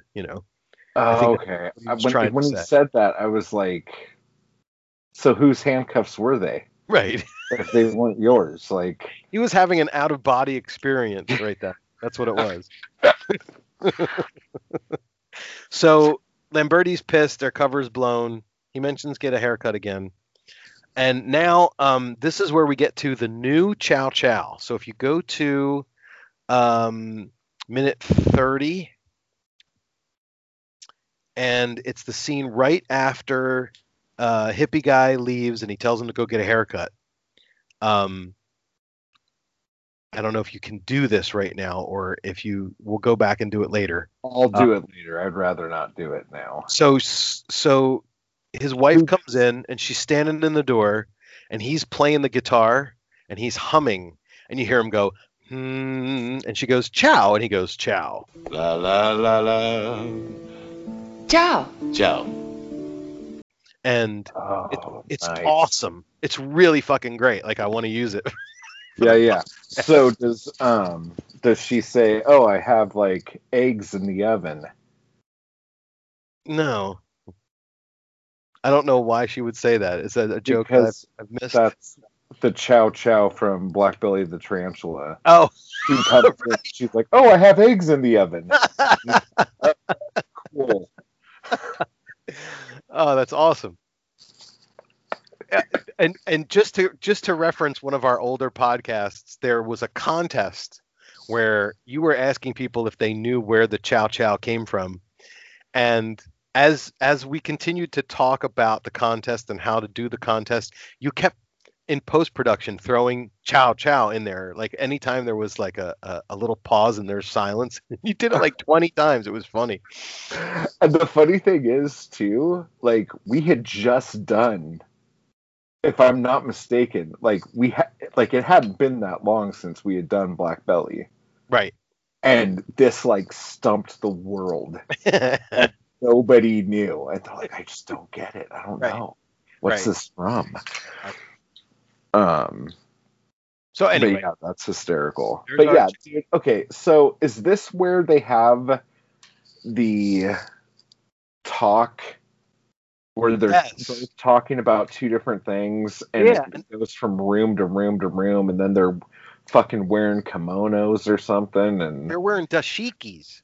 Oh, Jesus Christ! This guy is trying so hard to fit in with his liberal girlfriend. Right, exactly. And it's just it's not working. Fucking joke, dude. Dude, I have the same notes that you just brought up. They have sex after he realizes that he forgot to make dinner or go food shopping, and he gives himself a dull hit of his hand in the forehead, which then gives him this sinus thing where she goes, oh no, she's trying to care for him. But then you see them having sex, and then after the sex is over, you're right. She starts talking about her book and the magazine, and you have to write consistently or people will call you a hypocrite. I got to keep this town clean. And at the same time, he's talking about, being the cop, and then hard it is being a cop. Yeah, and then he's asking her to move her hand up a little higher because she's scratching his back, and then they're walking around in their dashikis. They're like one-piece dashikis, but they have like a waistband, and so they look like skirts. This whole thing, dude. Like, I swear to God, it's so funny because this came out before Black Belly, obviously. Right. But everything that happens in Black Belly, like, happens in this movie. Yeah, but Black Belly does it like 100 times better. It's so weird. But like, the scene where she's sitting on the couch and he brings the milk in, her legs are amazing in that picture. And I just had to bring that out because because there's one outfit she has on that's like a very short dress with long sleeves. No, that's the one. This is the one where they're wearing matching. Oh, blah, blah, blah. Yeah. Yeah. No. And the other note that I have on here is, I don't know if you remember, but in Cat o' Nine Tails, when the guy goes over and has sex with the director, the director who's running the institute, he has a daughter. The guy goes over, the guy from the newspaper goes over, and they have sex, and then after the sex is over, they have milk. And in this movie, they have milk after sex too. And I'm wondering, is that what you do in Italy in the 70s? I don't know. But didn't he get the milk out of the fridge? Well, he brings the milk in to continue the conversation that they were having in the bed 2 seconds ago. Okay. And then he sits next to her, and then they continue to have the conversation, but he goes back to the fridge after they take a swig of milk. All of a sudden, she's sitting at the table eating something out of a can. He goes into the fridge and takes an apple, and they're still talking about the same thing. This is just to show how, like, horribly different they are. Right. Like, I think it's like an artsy-fartsy, like, oh, this couple is doomed to fail. Bruh. Like the whole thing. It's so funny. Like, they're completely talking about different shit. And again, this is one of those times when, like, since there was nothing setting this up, when it happens, at first you're like, oh, I must have misheard something. Right. Yeah. Nope. They're still talking about two completely separate things. Yeah, and exactly. Not paying a lick of attention to each other. Right. And so you're just like, oh, okay. But yeah, this chick is so out of this guy's league, it's not even funny. Yeah. And on a police officer's salary, there's no way he could keep a girl happy. Well, she keeps Model talking tit. to him throughout the movie about how she wants him to stop thinking about how he can solve all the world's problems, and if he doesn't solve all the world's problems, he's never going to be happy unless he does. And she's trying to talk him out of that. Yeah. But anyway, so then we move to we introduce the Herrero character, who is played by Beryl Cunningham, who we saw very recently in The Weekend Murders. She was the African royalty, I think. But what else was she in? She was in something else too. I'm sure she's been in a ton of shit, but well, that's the only one I remember her from recently. But okay, because I remember when I saw her in that, I was like, oh, it's the chick from Blankety Blank. But now I can't remember what Blankety Blank was. And how do you say her name? Because when you say it, it makes me laugh. Her actress name or her her character name? Herrero. Okay. Let's see. What was she and, in? Oh my God, the bedspread she's on when he meets her. Fucking hell, dude. That's the bed where she has all those tiny little airplane bottles off on the side there. Yeah. Okay. Like the wig she has on, amazing. The bedspread, amazing. The bedspread is like 16 mink coats put together. Oh my God. And then the jacket she puts on when he takes her out of the house to take her back to his place. Yes. Oh, that jacket's sick. Like this chick, it's so funny because like she has wigs and outfits and all this shit. And she goes back to his house and is, I guess, living there. She didn't take any bags with her. She has more wigs, more clothes, more shit. Then they go back, like it later in the movie, they go back to her house. There's nothing there. She doesn't have anything, but she still has wigs, outfits, fucking all sorts of shit, but nothing's there. But I don't know if that was the same two locations, like where she met him to have sex with him as a prostitute. No. The last location she was in was her actual house. Right, with the newspapers on the window? Yeah. Yeah, okay. So, like, she just, like, wigs just, like, magically fucking procreate on her head and make more. Because, like, she has nothing, but she always looks amazing. It's like a gremlin. You add water to the wig and it multiplies. Yeah, you just got to do it after midnight. It's all good. Well, the only thing that Beryl Cunningham has been in that I can tell, besides Weekend Murders, which actually came after this movie, was a movie called So Sweet, So Perverse. Yeah. But it says that she played the black stripper, and I don't know. Yeah. I don't remember that, so. Yeah, she was at the club because that club was fucking bitchin'. Wasn't she like wrestling motherfuckers? Like she was a dancer. You're thinking of the Case of the Bloody Iris. Are you sure? Because I remember we saw that club in a couple different movies. You're thinking about the girl with the short afro who eventually drowns in the bathtub in that movie, and she's also in Torso. That dude, yeah, and she's in Torso. Yeah, it's a different actress, not the same one. No, that's a different one. You are correct there. But yeah, it's tough. It's tough to put those all together, and I'm not being. I haven't seen these movies in forever, but when you see somebody, you're like, oh. Yeah, where are they from? Yeah. So, anyway, they bring Herrero back to the police station because she says that she met somebody who may know, or no, she had a threesome, right, with this other girl. First she said it was that, and then she just said she had a client who brought her up. Right. Which didn't make any sense, and he didn't ask any follow-up questions, so I thought that was weird. And then we go see John Waters with a growth on his face, and it's fucking weird. And the hippie guy calls him Salver Santi, and I looked that up on IMDb, and that's what he's credited as for his name, but sometimes Lamberti calls him something else. So I don't know what the hell's going on there. You know how sometimes they say in Italy they call people like paisan or commendatore or something like a generic word for respect or whatever. That may be the word that Lamberti is using in this scene, but Salversanti is the guy's last name, and he eventually admits that he had some sort of something going on with this girl, and he gives them an address to go find out what's going on. But when they get there, there's no more building. They took it down.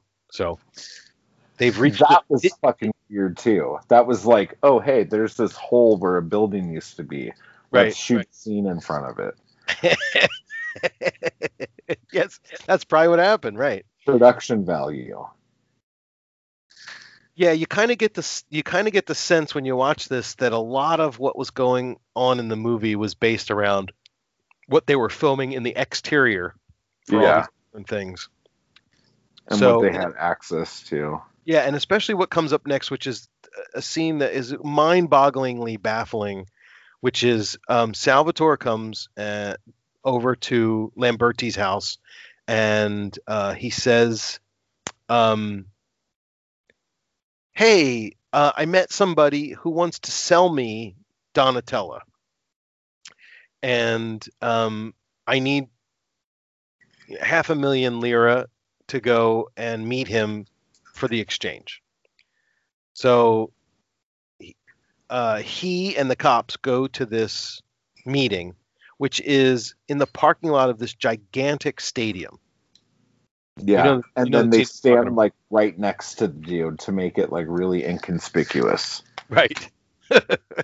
Yeah, I was thinking, what's happening here? Doesn't the guy who's coming know that, there's all these extra cops there? But eventually the crowd that's in the stadium lets out and they all flood the parking lot. And I don't understand what happens after that. Dude, I don't either. Because like some guy comes up and asks them for a light. Right. They light it. And then he just starts running like the pimp guy. Yep. And they start chasing him and the guy whose cigarette he lit or something. Right. Somebody holding a briefcase. Yeah. And then people get tackled. And then all of a sudden there's no one there. And when there's kids lighting off fireworks. Yeah. And they said something like, oh, he didn't show up. Well, then what the fuck was all that? What was all the running around for? Was the pimp guy just trying to run with the money? Like, make a run for it? Like, I don't get it. Well, so the guy that they were supposed to meet is, again, the guy who was playing pinball in one of the first scenes. Yeah. But he never shows up. And so they go back to the police station and they ask Salvatore to draw. And then they have that scene where Lamberti tells him about the eyes and the nose and the mouth and the shape of the head and everything. And it's really silly. And they put and the other thing to note is that they put a bodyguard on Salvatore because now he's scared. And that comes up a little bit later. But this is the turning point for the whole movie. It's the 50-minute mark. I wrote it down. Is that scene with the guy walking through this kind of bombed out farmland, and he keeps like, you don't know who he is. He's got like a cane or something, and he keeps making a face like he's smelling something bad, and he eventually comes to this body that's burned and covered in hay. Burning, like it's still smoldering. It's still smoldering, right. And we eventually find out that this is Donatella. Now the missing person investigation has now become a murder case instead. But before we can go any further with this murder case, we have to do a whole sequence of things that are related to Bergazzi finding out that his daughter is dead and him identifying her at the morgue and the weird way that he mourns her by taking every single thing that she has and throwing it in the garbage. This is like I thought he was like getting her funeral ready. Right. He just puts everything in a giant bag and puts it on the curb like, oh well, Good riddance to bad rubbish. And then the funniest thing was, he's like, you should go take a nap. He's like, no, I'm going to wait for this stuff to get picked up. And he's like, okay. And so they pull off. And as soon as they pull away, the trash truck comes.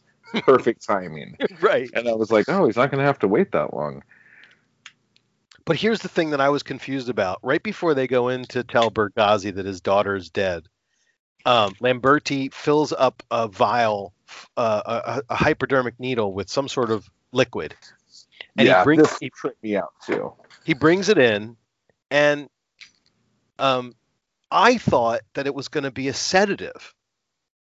Like, Bergazzi, he knows Bergazzi is going to freak out when they tell him what happened. And so while he's freaking out, we're going to give him the sedative to calm him down. But what ends up happening is Bergazzi faints.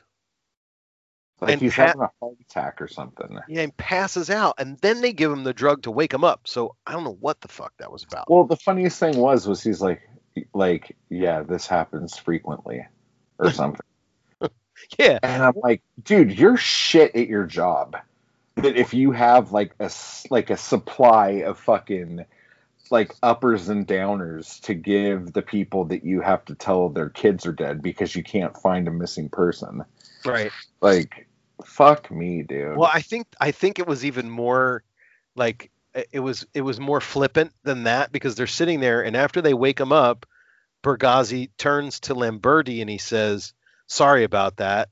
And Lamberti goes, it happens. Like, it happens. Yeah. Usually when we tell somebody that their daughter's dead, this is usually how they react. It's like, sorry, I had a stroke. It's cool. It happens. That's why we keep these drugs around. So yeah. And then he fucking gives them like a handful of pills when he leaves. Right. Like, yeah, make sure you get some sleep. If you have trouble sleeping, take this. Take this, right. Like, I'm a cop. I have like a supply of like all these drugs that we pick up from people. In fact, I just put like fucking 6 kilos of coke in this guy's car. Yeah, well, I mean, like, you can tell that they've been painting Lamberti out throughout this whole thing as this police officer who really wants to do the right thing, but he also knows how to work within the gray area of the law. Like, he planted the cocaine so that he could get the pimp to help them. And, you know, there's that one scene where the hippie guy goes, "Oh, I resigned from my job so I can beat this guy up." And then he goes, "Here, I'm going to, now that you've beaten him up, I'm going to give you your badge back because I don't accept your resignation," or something. Yeah. But anyway. And that chick in that scene was actually fucking hysterical. Yeah, she was. She was just like laying there like, ugh. I have like 6 more clients today. Beat the shit out of this guy. And not even like for the camera trying to be discreet at all. Like, she's just she's like spread eagled with. She's barely in shot, so it's just like she's like, I don't give a fuck. Yeah, like, right. I wonder if like a lot of the chicks in this movie were actually hookers. Well, that would. I mean, there's that one scene where they're interviewing that one girl who has all these really weird blemishes on her face, and they used cover up to try and cover them up, but you can still see them. And she's like younger looking. But anyway, we'll get to that in a minute.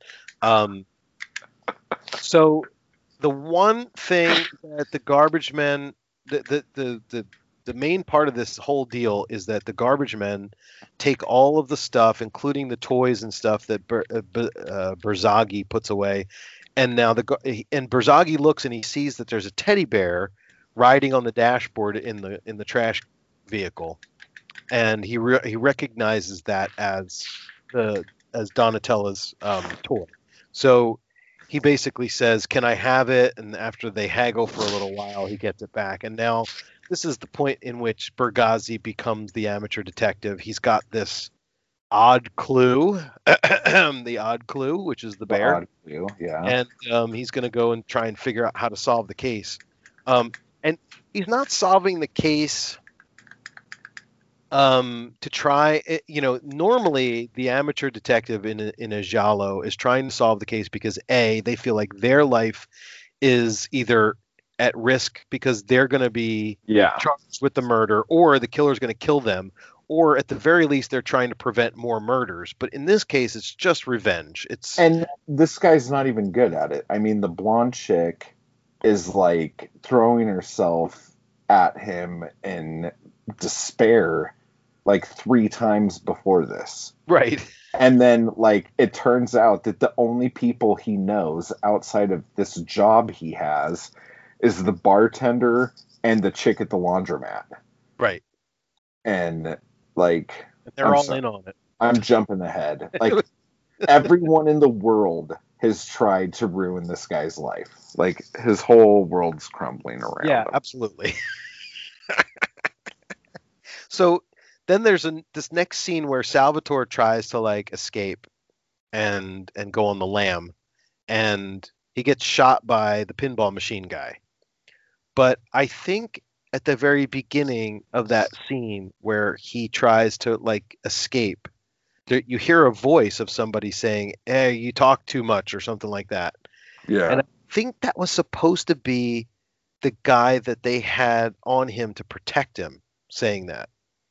Because he had a bodyguard.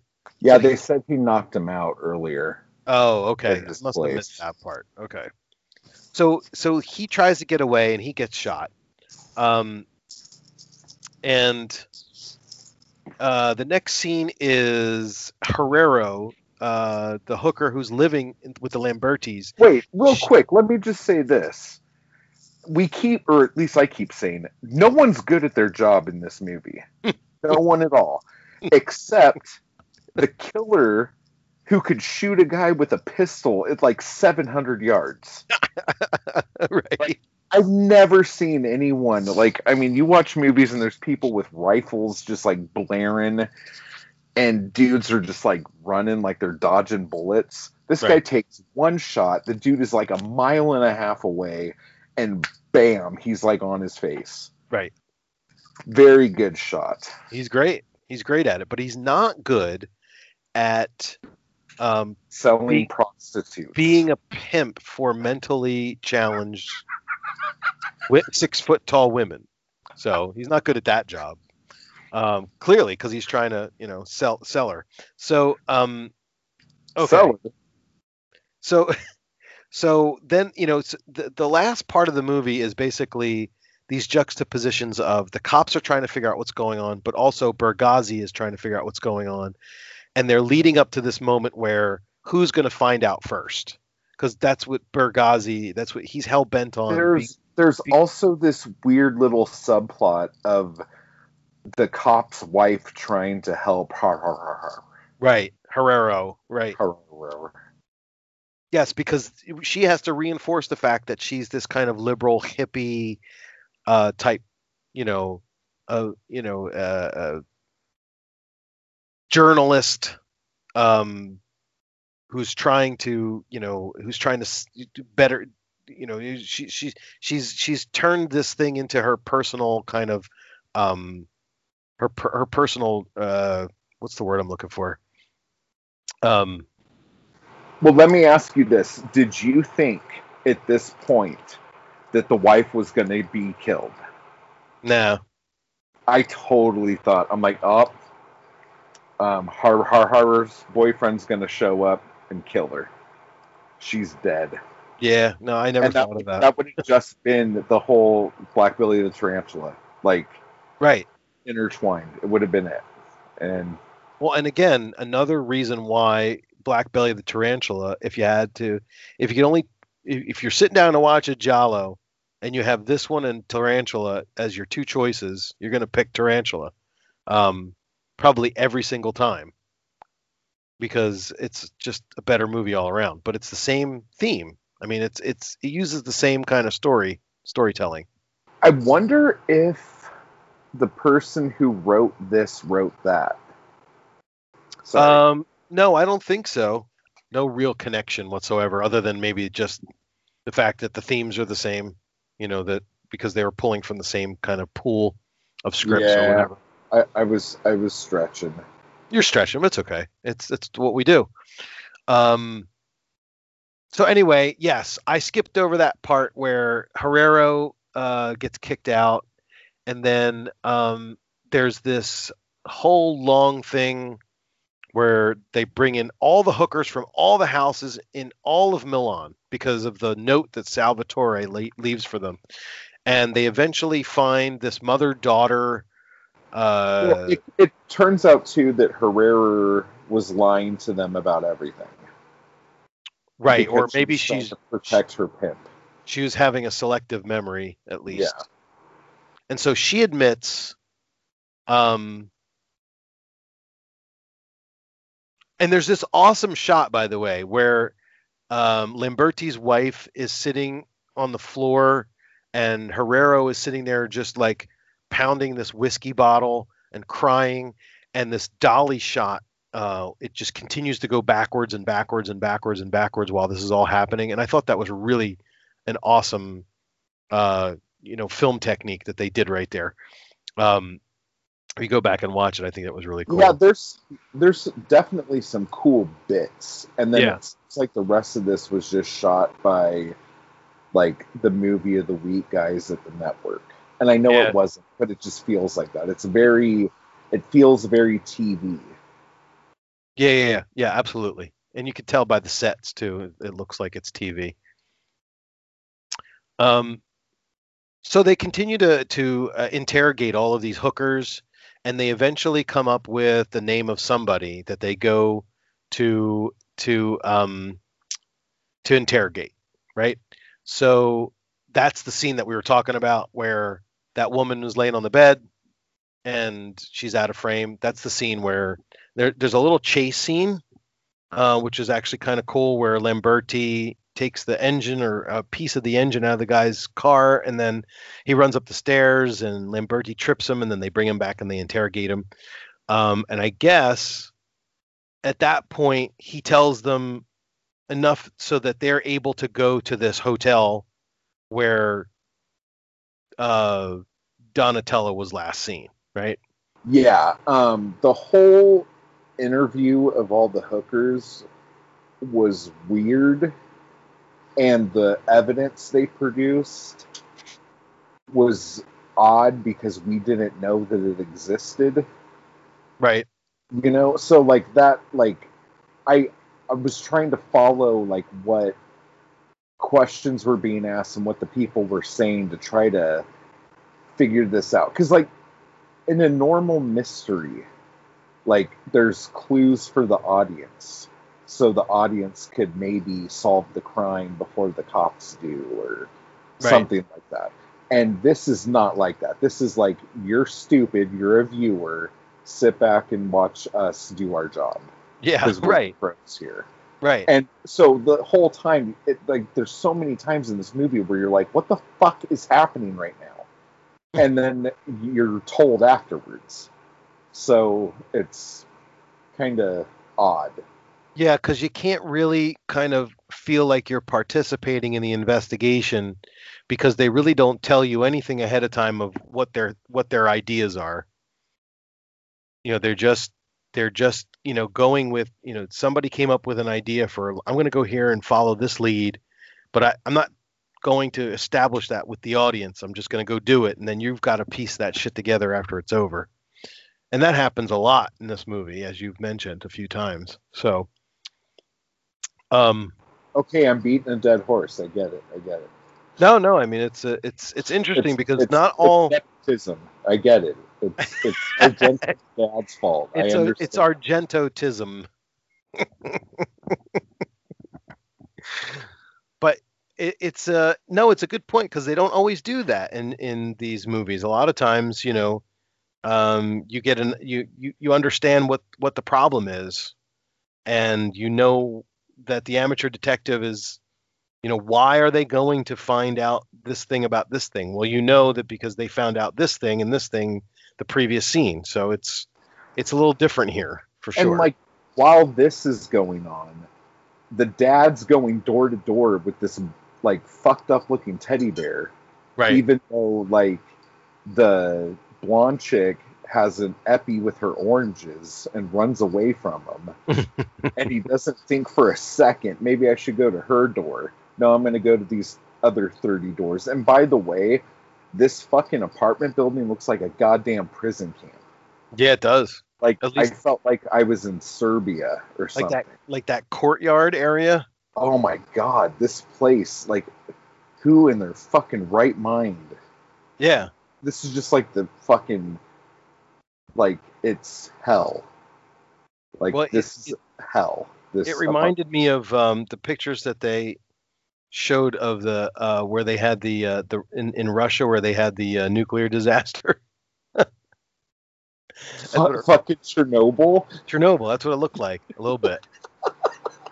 I don't know. Maybe I'm No, it's like gray and dreary and fucked, and like everything's drab, and it just looks cold. Yeah. Like you could be out on the street and it's like summertime, but if you go into this building, it's like the dead of winter. Yeah. It's just like the scariest fucked place you've ever been to. So we go to the cops, get enough information from this stooge who they don't really identify or give him a name, but they get enough information from him so that the cops can go to this hotel, I guess, and start questioning this guy about the whereabouts of Donatella, right? So we meet this guy. His name is Franco Barania, and he actually has the exact same name as his cousin, Franco Barania. Why would they do that? I don't know. There's absolutely no reason to make this more confusing than it fucking has to be. I think they did it on purpose to make it confusing, to be honest with you. But okay. So Franco Barania, and if you look in IMDb, it says Franco Barania El Otro, or not El Otro, but whatever they would use in Italian to say the second version. L'altro. Yeah, Franco Barania L'altro. So anyway, this guy, his name's Franco Barania, and his cousin's named Franco Barania, who's the pimp. And he helps facilitate all this stuff. He tries not to get involved, but he's not doing good, but he's not doing bad. It's this weird thing. But he eventually tells the cops, what happened. And while he's telling the cops what happened, we also get what happened from the point of view of, the hell is her name? Conchetta. I don't know if you realized that her name was Conchetta. This is the woman with the oranges. So, blonde chick. Yeah. So Conchetta tells the story of the abduction of Donatella, and it doesn't make any sense. Of course. No, she was going along with it because she was being seduced by the bartender. Right. She loved him. She would do whatever he wanted because she had been so alone for so long. Yeah, because her kid went away to school or some bullshit. Right. Exactly. And the husband is gone or something like that, or dead or something. So they waited until Berzaghi went to work, and then they went into the apartment and took Donatella. And there's a scene where the pinball machine guy uses a key to get in, but how does he have a key? So I don't know, and I also don't understand it because earlier she was flashing Pinball Guy from the balcony. No, that wasn't him. The guy in the leather jacket on the Vespa or on the motorcycle or whatever? Yeah, was the that guy, a different guy? The guy who they showed at the very beginning that she was flashing her body to. Yeah. Yeah, that's not the pinball guy. I thought it was. I thought it was too, but it's not. They should get more than one jacket. Yeah, exactly. They probably only had one jacket and wardrobe for him. Yeah. By the way, the jacket. I thought that you would like the jacket that Salvatore was wearing in the scene where he was drawing the face. It was like brown leather and it was all distressed and had these big collars. Yeah. He had some fucking threads, dude. Yeah, his outfits were awesome. Yeah. So anyway, it doesn't make any sense. We don't know why he had a key. And they take her out and they bring her to Conchetta's house where she stays the entire day and for some reason doesn't make a sound to let Berzaghi in on the idea that his daughter's right next door. He's looking for her everywhere, but she's right next door. Yeah. and then they wait until it's dark, and then they take her out and they bring her to this place. And now, Sorry.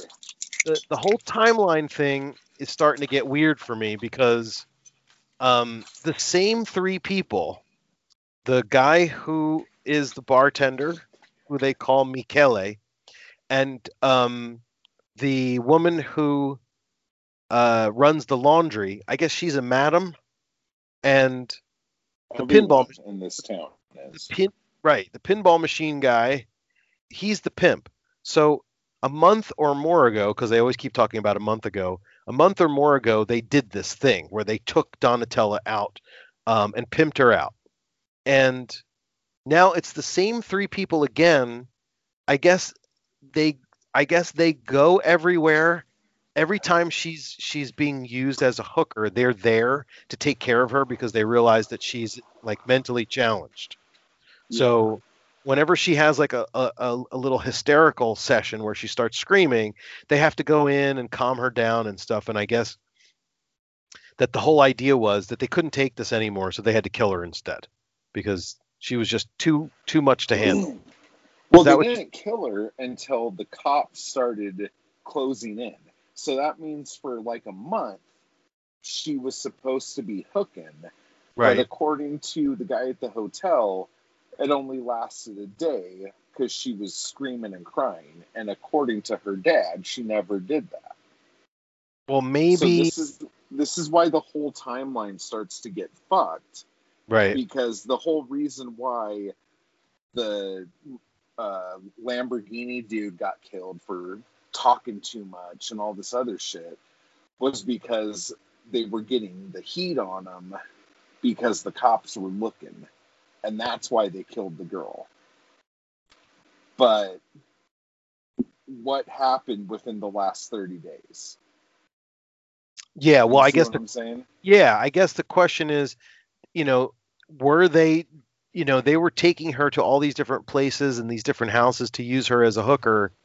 But it was only until the end when the cops were closing in that they realized that there wasn't anything they could do. They couldn't keep her quiet, and so they had to kill her. I don't know. Yeah, because from what the whole thing doesn't make sense. And then they burned her body, but when he saw her body in the morgue, she just had cuts on her legs. Right. So wouldn't she be burned charred? More. Yeah. Yeah. I don't know. Well, a lot of this gets weird, and I don't know if this again is lost in dubbing. Could be. Something isn't making sense. But do we go with the whole well, people weren't really paying attention? I don't know. This is when I was getting really confused, and the whole time I'm maybe they're just gonna say the dad did it, right? Because everything's pointing to everything else. Maybe the dad is just a weirdo. I was kind of hoping for some really bizarre turnaround thing. Yeah, But exactly. no. And it never happened. No, and nothing gets paid off. None of the shticks have payoffs. He never loses his sinusitis. Him and his wife never break up. Her murmur never has any closure on anything. But it's all because this was this guy's day off. Yeah, so. This is the thing, and it may be just because we've grown very jaded because we've looked at so many of these films, but in the beginning, it was fun to try and figure out why the film doesn't make sense. Was it because of dubbing? Was it because they wrote the story as they were going and didn't realize that the continuity wouldn't make sense, or was it because they ran out of budget? Flashbacks for that. Yeah. I don't know why they would shoot flashbacks. Yeah. To make more of a point that they have no idea what they're doing. That doesn't make any sense. Right. Right. Exactly. But I think, for me, it's I don't really care that much. I mean, I think that this movie is, let's just finish up because we got to get rid of this play-by-play for this one because we're leaving this dead horse just whatever. I'm mixing my metaphors. Never mind. Okay, so basically, this is where the idea for the washing machine came from. Right, exactly. I thought something cool was going to happen, like his head was going to get chopped off inside the washing machine. Yeah.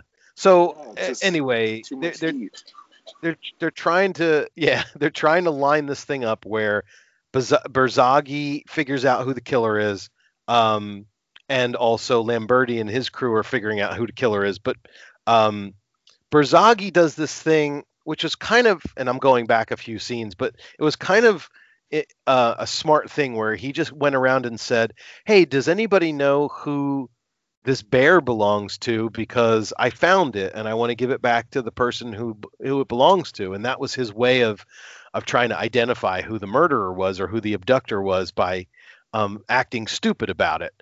And I thought that was kind of cool. And then I just have to pay a quick note to that scene where the camera is looking up the spiral staircases and the oranges come falling out. And so good. I thought that was really cool. Yeah, that really was. And it reminded me of the discussion that you and I and Eric had earlier about a round circle, a square circle, and is it a spiral staircase if it's not circular? But anyway, getting back to the timeline of the film, I think.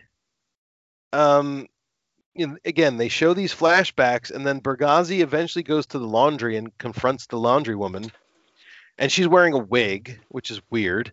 And he, the rest of this movie basically just becomes, hey, this is, it's time now for us to all pay attention to Bergazzi and him getting his revenge, and him finally, dealing with his grief in a way that gives him some sort of closure, which is that he, is stuffing, this laundry on this woman's head over and over again and saying, look, why didn't you just give her back to me? I don't mind that she was a hooker. I would have taken her back. You didn't have to burn her and kill her. Like, it would have been okay. And it gets really curious at the end. Hits him in the fucking face with an iron that's turned on. With the iron. That was so brutal. That was the most brutal part of the whole movie. And he comes back within seconds, he's just the father that's, bent on vengeance, and he won't be, he won't be put down, No, and so she calls the dude at the bar. He's like, he's on to us. Yeah. Yeah. And so those guys are running over. At the same time, the cops are running over, but not exactly the same time. Right. And but I didn't know he killed the girl. Like when he was shoving linens on her face. Yeah, he smothered her or something. Yeah, I don't know. And I don't know. So the dude shoots the bartender guy trying to shoot the dad. Yep. He shoves the dude's head in a dryer, kinda shuts it on him, and he dies somehow. Right. And then the cops show up. A day late and a dollar short. Yep. Absolutely. Case closed. Yeah, and he's like, I'm supposed to be doing this. I'm the police officer. And he goes, yeah, but it was my day off, and I told you I was going to. And the ending is terrible. It's terrible. One of the worst. He says it's my day off 30 fucking times. Yeah. The sky's blue, but it's my day off. Cars on the road, but it's my day off. Oxygen is there to breathe. It's my day off. My day off. Right. It's fuck, bro. And I think, but he's gone through some shit. Yeah, I was going to say, maybe you're supposed to take pity on him because, he's a little bit psycho now. He was caring for 25 years. He cared for this crazy woman, and now she's gone, and now she's dead, and he finds the killers. And now he's just in this weird psycho state where he's just muttering over and over again, it was my day off. It's the only reason why I was able to do this, because I don't work Saturdays. But who works Saturdays anyway? That's my question. Maybe someone at a laundromat. Maybe the cops do, but Yeah. is in Italy Crime doesn't have a day off. Yeah, it doesn't. You're right. But I know that Europeans don't have 9 to 5 40-hour weeks like we have in America. So I wonder if because But they the don't thing really that's weird is that he said he doesn't work Saturdays. right. Like a couple other times throughout the movie. Yes. And that, to me, was, oh, God, this dubbing is so bad. They're just making shit up for him to say. Yeah. Like, pepperoni's round. You know, like, just weird shit. But So it you thought actually, like, came back around to it. But, yeah, dude, like, if you're wanting, like, a fucking big climactic ending, like, it was almost like the Virgin Spring done really badly. Like, I don't know what you're referencing. The Virgin Spring, where the teenage daughter gets raped and killed, and the people who did it are like travelers, and the dad is all upset about his daughter being killed, but he brings these travelers in and helps them out, and then realizes that they're the ones that killed his daughter, so that he goes on this revenge thing and kills them. It's the same. It's Ingmar Bergman or whatever, and it's the same thing that they based Last House on the Left on. Okay. And Night Train Murders and shit. Okay. But it's just like, this was like, I'm gonna have the sloppiest fight in the world at the laundromat. Yeah. And I'm gonna fucking kill everyone, and then I'm gonna go crazy. Right. It just like, and then the cop who we followed the whole time, who I guess isn't supposed to be the hero, but he's like the guy who we're like following the most, is just like, oh, I didn't do it. I fucked up. Like, shit. Like, yeah. it just, everything just ends flat. It's just totally flat and weird. And, maybe that's partly because of, what they felt they needed to do to wrap things up. But, there are a lot of gialli where they get to the end and they wrap things up very, very quickly. And there's no rumination on any of the events that transpired. It's just like, here's what happened. We're done. But this one was way worse than that, because we're following this Lamberti character through the whole thing, and we've forgotten all about Bergazzi or whatever his name is. And then he comes back, and like the whole idea of the three of them coming together to solve the case, you wanted there to be a little bit more, resolved at the end, where they had like one more scene where, like, maybe this was written and they just didn't film it, but I'm thinking there's one final scene where they let Bergazzi off the hook. They don't arrest him for any of the shit that he did, because they figured he deserves to be able to get his revenge. And they're back in Lamberti's office, and Bergazzi has gotten past his mourning period, and he feels like he's back. He's back feeling okay again. And they send him on his way, and then the one guy comes in and he's got a haircut, and Lamberti's like, "Yeah, I'm going to see the doctor tomorrow about my sinusitis," or something like that. And then there's the end, right? And his wife's dead. and the hooker is like got a heart of gold now, and she's gonna go back to school. And it's the inspector's last day on the force. Like, there was nothing. There's none of that. Nope, not a thing. And like, I kept thinking, like, maybe the dad would like try to do some kind of suicide. Right. Like, when the cops got there, the cops would shoot him. And then that would kind of be like, because a lot of movies end with like the killer dying at the end of the movie or them taking him away. This, they don't even take him away. They don't know what to do with him. They're just as confused as we are. Right. As to what the fuck happens next. You know? But he killed the killers. So it's like, do we let him go? Yeah. What do we do? And the whole time, the other cop is like, do I really need a haircut? Like, I think I look very nice. In fact, the inspector's hair is kind of poofy. I think he needs a haircut. Yeah, he needs one too. That's the other thing. Yeah, he just looks like old man pubes. Right. Like his whole head. It's just like weird salt and pepper gray long pubes. There you go. That's what they should rename this movie. Salt and pepper. Well, see, it's funny because like I'm glad you started doing the play-by-play because I was going to call him Old Man Pube Head the whole time, and that probably would have got old really fast because I had Old Pube Head, hippie, hooker, girlfriend, dad, blonde chick, pinball guy, bartender dude. Like we did keep saying a pinball guy though. We were doing that a while. But yeah, so it ends with a big flop, and I guess that might be why this movie is not that fondly remembered.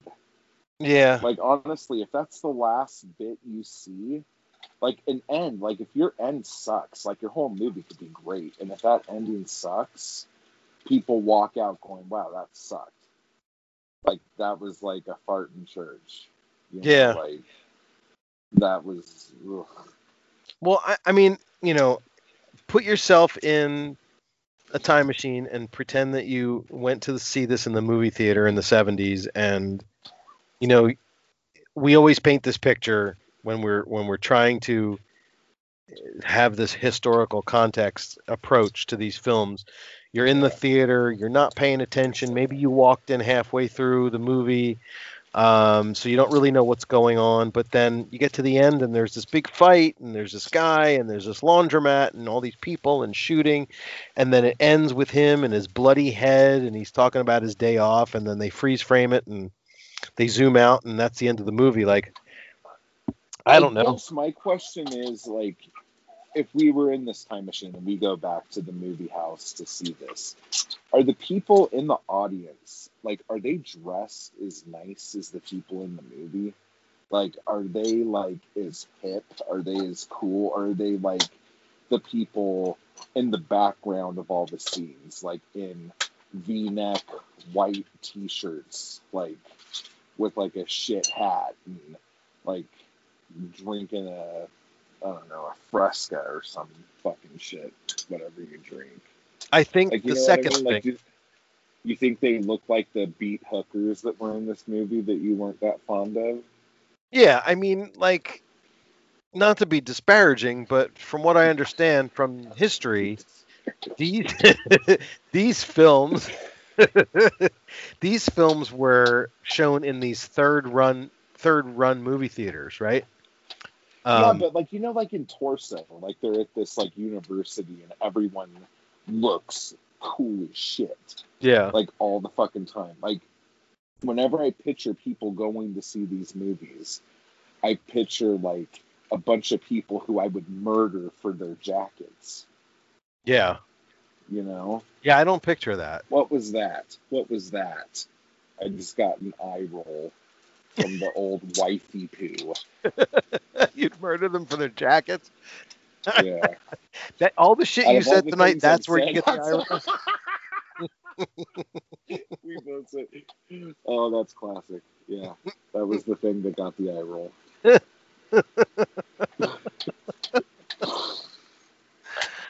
Yeah, I don't know, man. I don't know. I don't envision the people that go to these movies looking like the hipsters that are in Torso. I just don't see it. I picture some dude who was working like a labor type job, who just got off work, went So back it to looks more like House of Laughing Windows. yeah. Or, yeah, okay. You know, That's fucking sad and depressing. Well, I mean, I think the idea here was that people didn't have TVs, and so they went out to these to watch These were the movies. glamour people. Yeah, Like they're looking at the glamour.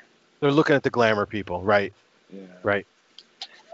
Well, that is that for better or for worse is death occurred last night, and we have we do this thing on this podcast where after we get done tearing it apart for a couple hours, we usually have a different opinion of it than when we started. And for me, I like it less than I did when we started. I like it more. And you like it That's more? so funny. Not much more, but like I don't know if I would want to watch it again. Like now, I almost want to watch it again. Well, I guess that's my benchmark. If we get done talking about it and I want to watch it again, then that means I liked it, and I don't. But I did watch it 3 times. So how many? I've watched it 3 times already. So okay, I only watched it once. Yeah, which so is maybe funny because the last 2 movies I watched over and over again. But yeah, so yeah, I don't think I would return to this one anytime soon. Because I honestly, like we've said it a bunch of times already, like I want to watch Black Belly the Tarantula right now. Yeah, and I may just go do that right now when we're done talking. Yeah. But seriously. But yeah, I mean, one of the things that I'll say that in a positive, let's end on a high note here. One of the things that I'll say about Death Occurred Last Night is it definitely gives you a sense of where the genre was headed, because one way or another, Bird with the Crystal Plumage was either out already or was about to come out. And this movie, it doesn't look anything like Weekend Murders, and it doesn't look anything like In the Folds of the Flesh. But it does remind me of some of the other Jolly that came like a year later. It definitely doesn't look 60s at all. Right. And it feels more like 72, 73. Correct. Than 70.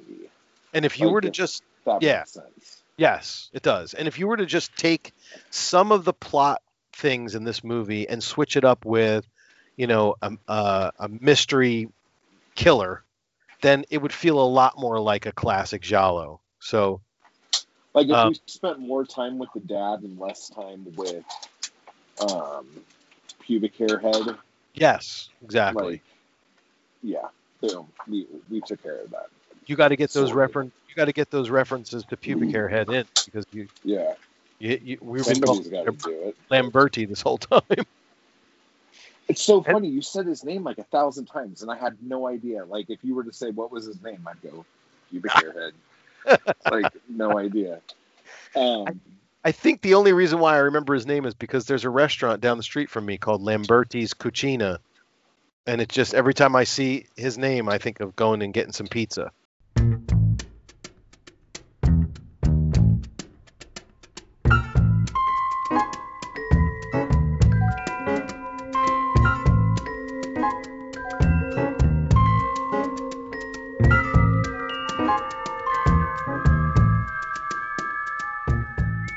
So next, like, what is it? Hatchet for the Honeymoon? Is that all that's left? We have Hatchet for the Honeymoon, and one more called Your Sweet Body to Kill. That's right. Yeah. Like, I'm really looking forward to Hatchet for the Honeymoon because when I saw that originally, I really liked it. So we will try our best to get something going for Hatchet for the Honeymoon for next time. Don't forget to check the show notes. There'll be a link to the email address in there. There will be a link to our Facebook page in there. Send us an email, post something, let us know. You can always go on to obviously Apple Podcasts or any of the other places where they will let you rate them and give us a rating, give us a review. That would be awesome. And join the Facebook group. Yeah, you say join. that I did, but it Okay. bears repeating. It bears repeating. Go join the Facebook group because we're going to try to interact with you crazy people a little bit more. Yeah. Especially now that Matt is back on Facebook. So. Especially since Chris started pole dancing. Yeah. Everybody, ciao, ciao. Ciao, ciao, everybody. We'll see you next time.